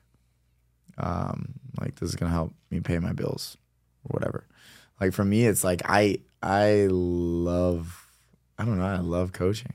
Like for me, it's like, I always feel great after the class. Like, and after everybody leaves like super like exhausted, but happy, like a smile on their face. And like, to me, that is like, that's success. Like, it's like, I'm happy that I'm able to give that to people. And that's why, like, I feel like showing up in, when you're coming to coach, like, don't show up like half-assing it or like just, thinking about, oh, like what happened before, like, with like all the shit with my bike. Like I could come and coach class like, oh, woe is me, like, oh, like, or I could come in and be like, check, like leave that shit at the door. Leave that shit at the door, come in, do your shit for an hour, and then you could probably gonna leave in a totally different state of mind. So for me, like, that's how I wanna run the room and like keep it structured, because it's like, if it's structured and I have control of it, then that can control, then it's not sloppy, then people can leave and have got what I was trying to provide them. A good workout, stress relief, and then good camaraderie. I love that when everybody in the room gets they're cheering each other on. I have that in a lot of gyms. I tried to cheer on a girl next to me. She looked at me like I was crazy. I was like, all right, disregard. I'll just go back to my bag. Oops. I knocked her back. I was like, come on, let's go. And she kind of looked at me like, don't touch my bag, bro. That's my bag. Yeah. I was like, sorry. I apologize, lady. I was just trying to help you out, but never mind. Motivate you. Come on. Yeah. It was actually pretty funny. Yo, anatomy is probably, and I'm sorry, I know you work there and I know you work at other gyms. Yeah. Every gym is different. I've been to a lot of gyms. I'm in love with anatomy. I'm in love with the moment I walk in, there's a towel handed to me. I was going to a gym before where they're like, hey, do you need any towels? And did you bring a towel with you? And if you said no, they hand you a towel, and next thing you have $10 charged to your account. Oh, man. But nickel and dime you. Yeah, nickel and dime you. So you walk in anatomy, there's a towel for you. You go to the bathroom, there's mints, there's slippers, there's a big towel. The classes are dope. They have awesome instructors like you. They have the sanctuary back there, and that's where I'm heading right now. So I know that you post every once in a while about jumping in freezing cold water once a day. Tell me a little bit about cold plunging and what it means to you. Oh my gosh, this is a great question. I try to do cold plunge at anatomy every morning. So I'll do, they have such an awesome, like you said, sanctuary. Yeah. They have infrared sauna, which is great for, heavy toxins in your body. Actually, it heats you up from the inside out, not like a regular sauna. Steam room, and then they have the cold plunge. So for me, the cold plunge was just it's like another battle, and it's kind of like how I feel after boxing, but it's like how I feel after boxing, but on steroids. The cold plunge is the feeling boxing, you can't stir me up. If I do a cold plunge, you're not going to get anything in a negative emotion out of me the rest of the day. And the hardest thing, if you do it first thing in the day, for me, first thing in the morning, I do it 5 a.m. 5 a.m. Before a workout, before anything. Yeah. I tried that once. It's better. It's hard. And it's better to do it, everything I've been reading, it's way better to do it before you work out. You don't want to do it after you work out, because if you do it after you work out, you're negating all the inflammation that you actually want for the growth of the cells. Yeah. So, but yeah, I just, the one in Midtown, there's this awesome guy, Orestes. He works there. And he's always back there getting towels and everything. And so he knows, he's like, how many minutes are we doing today? How many minutes are we doing? I love that guy. And that's it. And going back to anatomy, the culture, the people that are there, it's vibe. It's a vibe. It's a good vibe. Yeah. Yeah. But cold plunge, I do 5 to 10 minutes in it. And I usually have headphones in. So I literally go all the way neck deep in, just my mouth above the water and my ears. And I would go 5 to 10 minutes in there. And it's just it's like meditating too. You're just, you have to control your breath. It's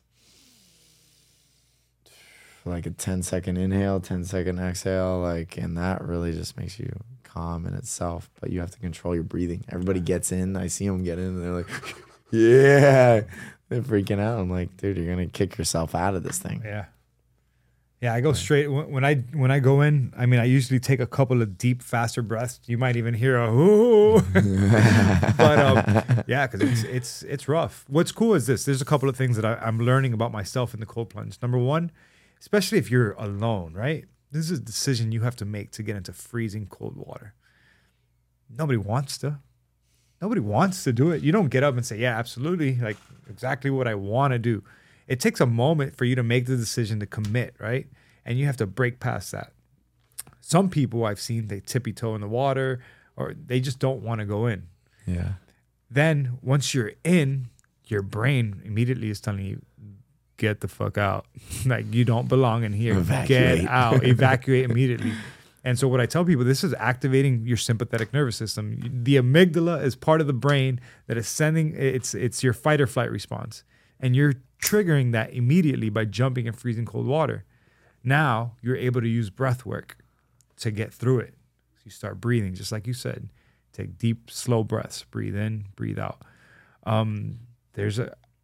I want to do events where I'm teaching people to use cold water to help them break past anxiety, to help them to trigger that response that a lot of times will send you into a panic attack if you're not in cold water.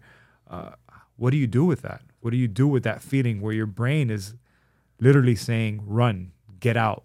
This is not good for you. But then once you could breathe through it and start realizing it's just cold water. Yeah. It's just cold water. It's nothing else.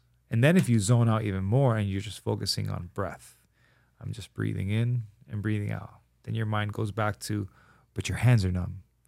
But it's really cold. And then you escape that again and you go back to just breathe. Just breathe. Inhale, exhale. Inhale, exhale. I start counting tiles on the wall sometimes because I want to distract myself. And then I'll go back to the tiles on the wall. Then my brain is like, it's getting cold in here. You got to get out. And then I'm like, hold on. Let me go back to the breath. Let me just go back to the breath. And usually I set my alarm for like 4 minutes, 4 minutes, something like that. The alarm goes off. I dunk myself. There's people always in there sometimes. And I'll dunk myself completely submerged right when I get in, blow out all the air, come up just like you, like right here up to my chin. I'll breathe, go for the 3 minutes. But before I get out, I dunk myself again and just let go of the air and sit underneath the water. You know how when you're a kid, you blow out all your air and you just sit for a while? And I just sit at the bottom and then I'm like, all right, cool, now it's time. Then I get out. What's up. It's like a baptism every day. Yeah. It's a baptism every day. What's also cool, we were talking about encouraging other people, like in the boxing class. What's really awesome is when you find somebody in the cold plunge that kind of doesn't want to do it, but you just say, hey, I'm coming in with you. Let's just stay together for this long. And I've had multiple people say, I've never stayed in that long before. Wow, and it just shows you the power of community, right? Yeah. And so when there's somebody else there with you going through a struggle and you have somebody that's there side by side with you, shoulder to shoulder, all of a sudden you last longer, right? Community is so important. So I'm a huge believer in community, support groups, friendships, and anything that brings people together. And that's why I love HIIT. I love HIIT training, and I love group classes. I love group training just because of that reason. Because people will, just like in that cold plunge where they'll stay a little bit longer and they'll just accept the pain a little bit more and go a little bit further. It's the same in a HIIT class where somebody next to me, not that lady who I was encouraging with the boxing, but most people respond positively to the people around them when they're in that group training atmosphere. Yeah, man, we had a boot camp. I don't know if you know that or not. We had a boot camp that we were doing for a while right here in Phillips Park in the Gables. Oh, no way. Yeah. We were doing it last year. We stopped in the summer. We were supposed to restart in January. And I was just talking to my buddy, Alex Roca. He works at Aerofit Gym. I don't know if you're familiar with Aerofit. I've heard of Aerofit. It's a private, like, boutique style personal training gym. Yeah. Shout out to Aerofit. We accept sponsors here. Anatomy, you guys too. Nah. But yeah, I mean, Alex and we were leading the boot camp, and it was just cool because we were building that community, and it's something I want to get back to again. I'm not looking to open a gym. I'm just looking to do things to bring people together because I know what that means for all of us, right? And I want to bring people like you who are hype, who bring good energy, who are positive to lead, right? To lead and to it's like you bring your audience, I use my platform, and then it's a win. Cultivate a magical experience. Right? Yeah. Because all you're doing is you're just bringing positivity to a community through exercise, and then I just want to show people how that helps your mental health. All these, because at the end of the day, all of this is about improving ourselves from a mental standpoint. if your perspective sucks when you come out of a motorcycle accident and you're learning how to walk again and you're just very negative and you're pessimistic and you just, everything is woe is me, then guess what? Your outcomes are going to be piss poor. You might not even recover completely every time. Every time. You go through some shitty experience with modeling or whatever it is. And if that overcomes you, now there's no coming back. Yeah. So I'm a big believer in community. I'm a big believer in just supporting one another. And I saw that you wrote on your Instagram profile that you are a maverick of positivity. Yeah. What's that about? Optimism. Yeah. No, Of optimism. Maverick of optimism. Man. Yeah, because I'm like, I don't know. For me, it's just, I like never cried as a baby. I've just always I've always been this way. Yeah. I've always been, through ups and downs. Like there's just, I don't know. It's just, I've always been happy. Like I like when I feel so bad for the people that like struggle with depression and like feel, like I don't know what, like I have sympathy for them, but I don't know what it, like, I don't know what that is. Like I've always, like I said, I've always been, no matter how, like what place I'm in life, like even like those, some of those experiences that I've had before that I spoke a little bit on, some people that throws them for a spin. Yeah. And like, for me, it's like, okay, I was just like, I have like I was talking with somebody recently, like, that always like, worries about stuff. And I'm just like, it's nice to have like a short-term memory.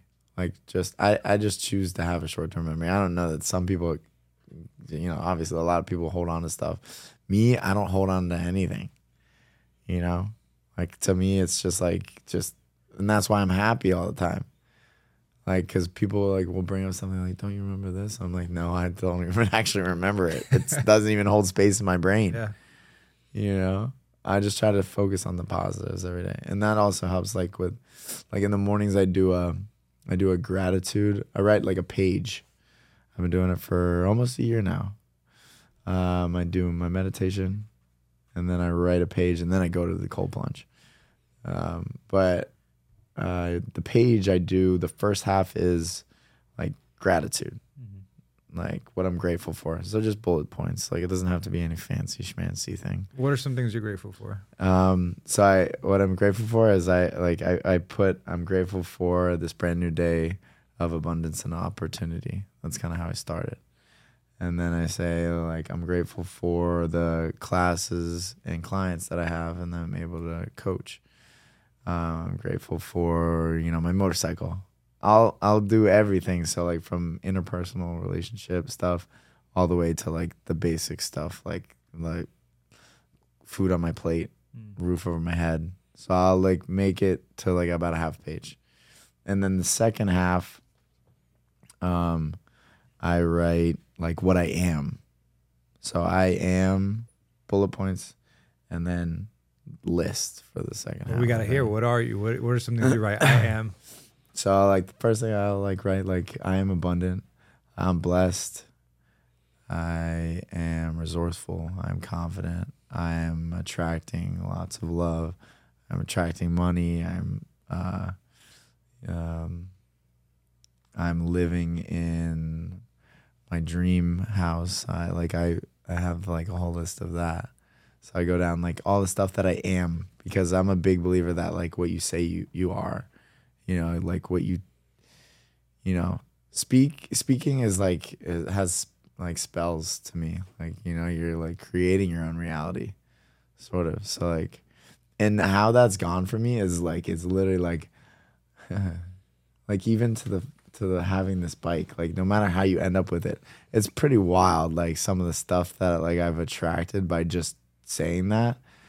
Like I was writing like, cause this was me driving like the old bike. And this was, one of the bullet points was like, I'm driving a brand new MV Augusta, like my dream bike. And like now it's parked outside of here, So I never thought that I would be driving that, not at this stage in my life. Just the power of words. Yeah, the power of the thoughts that you put out. And you attract it. Bro, like, yeah. It's funny. So many people talk about moving in silence, right?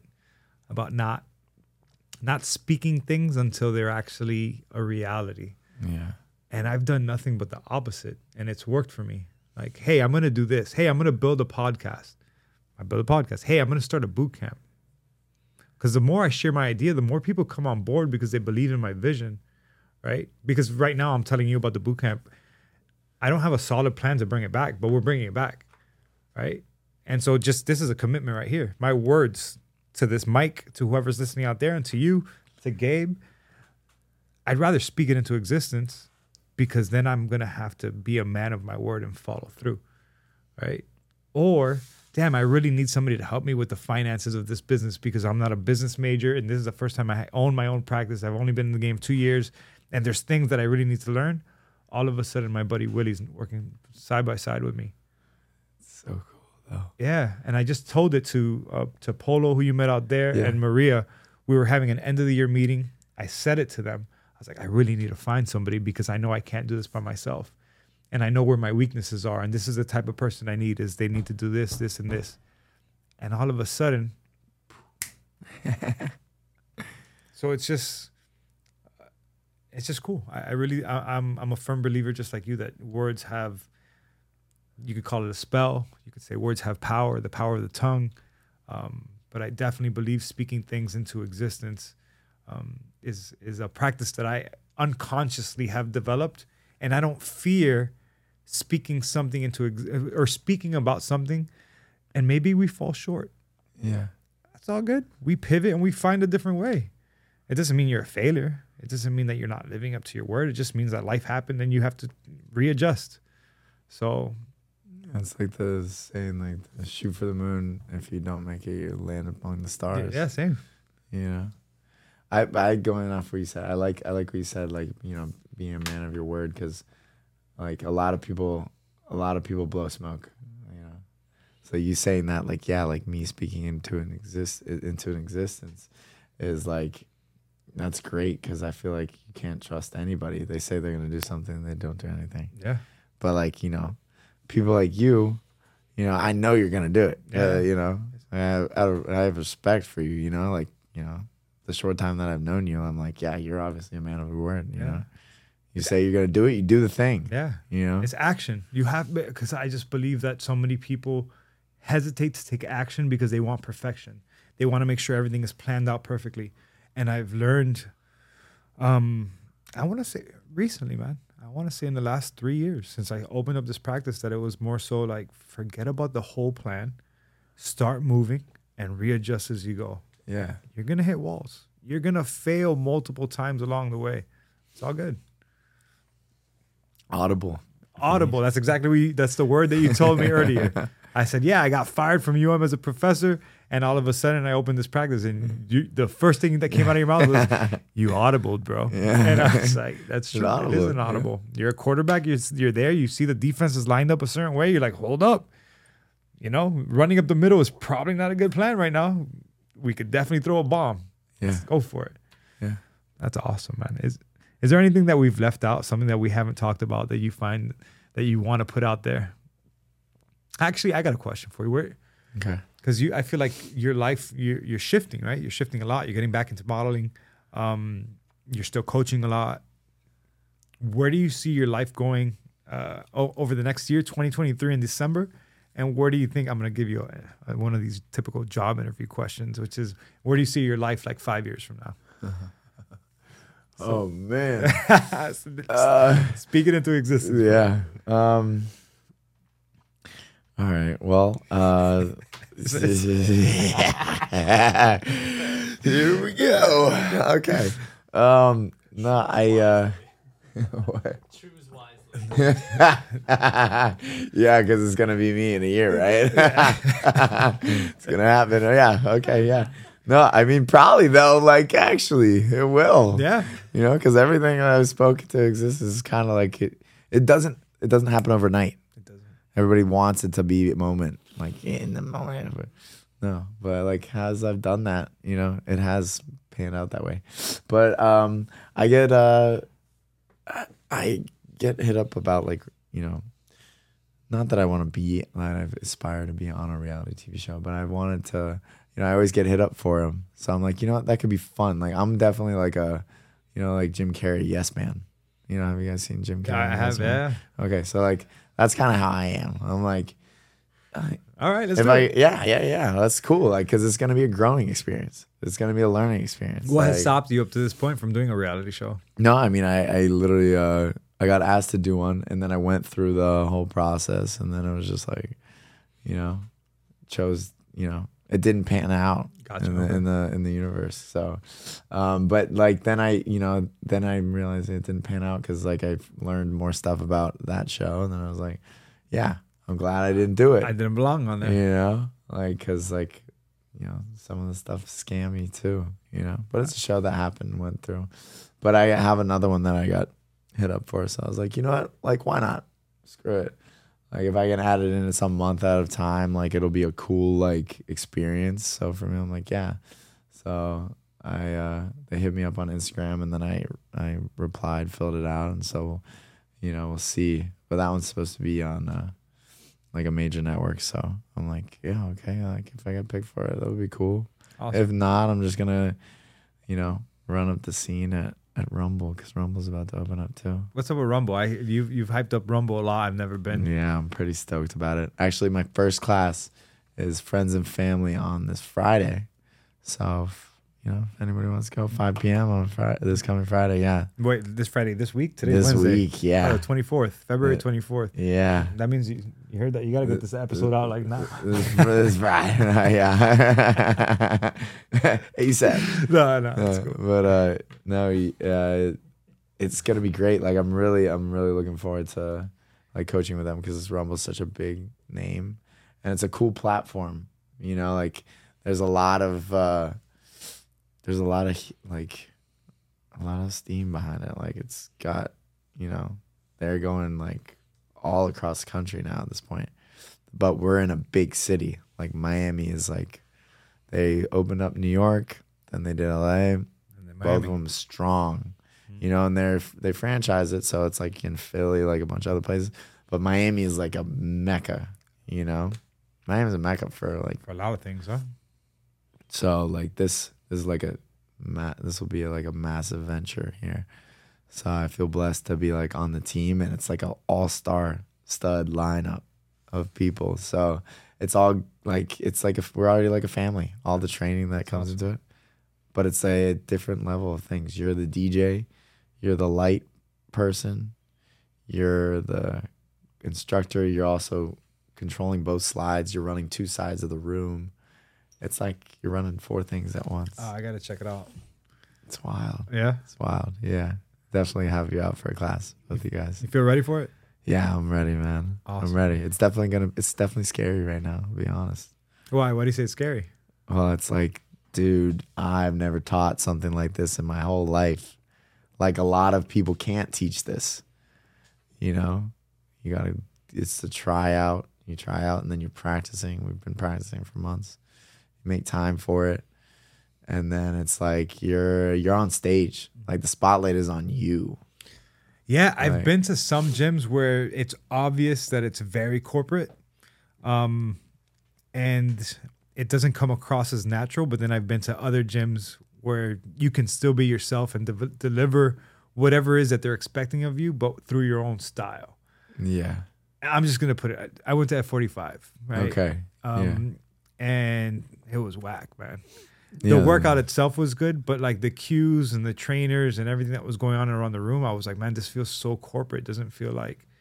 And I love the HIIT gym. And hey, all respect to Mark Wahlberg, but I just felt like it was falling a little flat. It's good for somebody who's just getting into working out. Yeah. It's a good, the workout itself is good. It was just. You got to be there in your own mind, you know? Like the trainer. The trainer's not. It's not a coach. It's just somebody that manages it. You know what I mean? Because my roommate, he used to coach at one of them. Yeah, but he coaches now at a couple other places. Has a bunch of clients, but he used to work at one up north, and he's like, I'm done with this. Yeah, it's not cool relationships with people, but it's not that type of gym. Rumble is like, you know, it's a totally different thing. You're on stage with everybody. It's like fun. Like, you know, you got to have, like, it's all personality. You're literally creating a show for everybody.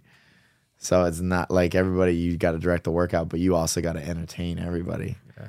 You know, it's a hot mic and you're talking to everybody running through it. No, but it was cool. I mean, like I said, when I took the class on Monday, I felt like you had great command of the room, and it was like, even the music, the tempo of the music that you chose for the warm up, everything I could tell was like, oh, this is very methodical. This was thought out because it was like the beats per minute for each song were going along with the rhythm that you wanted from us. Yes or no? Yeah. Yeah. So it was like every aspect of it. I was like, all right, cool. This guy, he really put thought into this from beginning to end, which is important. Yeah. Right. You're leading a room to motivate people. And if you can use the music to your advantage, totally use it to your advantage. Yeah. And it's so important to keep them hype. And also, like, the choice of music also matters. You're in Miami, so being culturally aware of what music works in what room. Like, the music that you use in Miami isn't going to be the same music that you use in Ohio. Yeah, that's a fact. Right? Yeah. You take the music. Damn right. You take some reggaeton beats up there, and they're gonna be like, yeah, one or two songs. You throw three of them, they're like, yo, what is going on? Yeah, they're gonna be so lost. What happened? Who took over? Yeah. No, or they'll be like, damn, Cam left to Miami, he came back, he thinks he's Hispanic. What's going on? And so, what about 5 years from now? 5 years from now. How old are you right now, Cam? I'm 30. You're 30. All right, cool. 30. I got a decade on you. I'll be 40 this year. 30. 30. Yeah.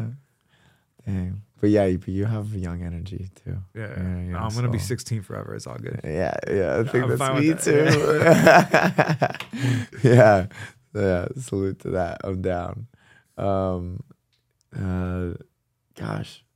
I don't know, really. No, I mean, like, everybody's like, yo, you know, because I've been in the fitness market for so long here. People are like, yo, when are you going to open up your own gym? When are you going to do this? And I'm like, I don't know if I want to open up a gym. Yeah. You know, like, I don't know what I want. Like, I'm just kind of like, I have goals. I have stuff that I want to do. But, like, I don't know. I'm just kind of like floating through. Everything is just on an upward trajectory right now. It's always been that way. It's always like sub out this gym for this gym, or like sub out this client for like a more top tier client. Like, it's always for me. It's always just a level up. Yeah. Always do better than I did yesterday. You know, always put one foot in front of the other, and just put my best foot forward. You know, so I know all of it's gonna work out. Like, I've always known that. I always feel that way. I'm never worried that stuff is, not going to pan out for me. So, I don't know. I think, I would like to have traveled to like a couple other countries. That's kind of one of the big things, I think, in that time frame. I want to have lived, moved around the world a little bit. Awesome, man. Awesome. Yeah. I think I'm with you. I definitely wanted, I was actually just planning a trip later on this year. Where are you going to go? We were between Lima, Peru, and Spain, and we were having a whole discussion that we're going to meet up tonight to see where we're going. So, oh, that sounds sweet. Yeah, I was arguing I was like, do you guys want more culture shock? So we should go to Lima, Peru. If you guys want good food, cuisine, we go to Spain. I've never been to Spain, but I've never been to Peru either, but I've been all over South America. Have you heard of, I have some friends that went down to Cusco, to Peru for ayahuasca ceremony. Have you heard of those? Of course I have. Yeah, of course. Have you ever done one? No. Gosh, that's something I want to do. I don't know if I would do ayahuasca. People like urinate on themselves. And, like there's maybe some other You're things. like, I'm not down. Yeah, there's Am I gonna have to wear a diaper? People have bad trips, man. Like I think I would definitely consider the chemical substance that I would want to have some sort of experience with, and I can't say for sure. Ayahuasca is one of them. Yeah, interesting. Because I'm not trying to feel like I'm dying. Like, I don't know. And it's a long experience. I've heard like 9 hours. I'm good. My buddy who What he's if like, you, no. what if you bad trip Not for for me. 9 hours? Yo, you learn stuff about yourself. All right, I'll videotape you while you're bad tripping. You tell me what Don't attract that to me. I'm gonna have a great trip. when you come I'm back. taking on none of that I'm like, energy. yo, write notes. Let me know what you learned. That's it. Good. I'll take a journal mid trip. Oh yeah, Adrian said I gotta have notes for him. Okay. Oh. Not maybe I'll consider some other things. Not ayahuasca. Not ayahuasca. Gosh, it helps, but it's gotten people from like an alcoholic to like, off of that. One of my old clients who's like ran a bunch of nightclubs in Canada did ayahuasca in Peru and dropped his opioid addiction. Like I've heard that it's called mother ayahuasca because it's basically like you're going down a hallway. And you're going down a hallway. It's a bunch of doors. You're walking down the hallway, and then the mother opens up the door. Do you want to deal with this issue? You look in, it's like your addiction, this or this, that. And then if you want to deal with it, then you open that doorway, like can of worms, and you dive right in and got to face it head on. You know what I'm seeing right now in my mind? You ever seen Dragon, the Bruce Lee story? No. You haven't? There's a scene where he's fighting this gladiator. It's like he goes into a dream state, and there's all these mirrors, and there's this huge samurai that he has to fight. And it's like that's his, I guess, mother ayahuasca, whatever it is. And it's just a bizarre scene where that's like his worst nightmare. That's what I'm picturing right now. So I'm going to walk into a room full of mirrors, and then he doesn't know which way the samurai is coming from because it's a room full of mirrors. So every time he's punching something, he's just punching a mirror, and he's not hitting anything. And before you know it, he turns around, the samurai is staring him in the face. So yeah, I don't know, man. I'm good. I kind of don't want to face death until I have to. So interesting. But thanks for that suggestion. I will let you know. I'll let you know because it's definitely on my bucket list. Awesome. It's definitely gonna get done. All right. Cool. Yeah. Let me know when you do that. Take pictures. Bring me back a postcard. Hey, Cam. It's been a pleasure, man. Adrian, thank you so much for having me. Yeah, I really enjoyed I know this. we began as strangers. I feel like I know you a little bit more now. Yeah, man, cool. I knew you had good energy before I met you, so I kind of anticipated this conversation. I don't know, just being like this, being uplifting. Yeah. I hope people get something out of this conversation. Me too. And nothing, man. You're more than welcome to be here whenever you want. Yeah, this is awesome. Thank you so much for having me on here. And what's up, everybody? All right, bro. Take it easy, man. Wrapping it up, people.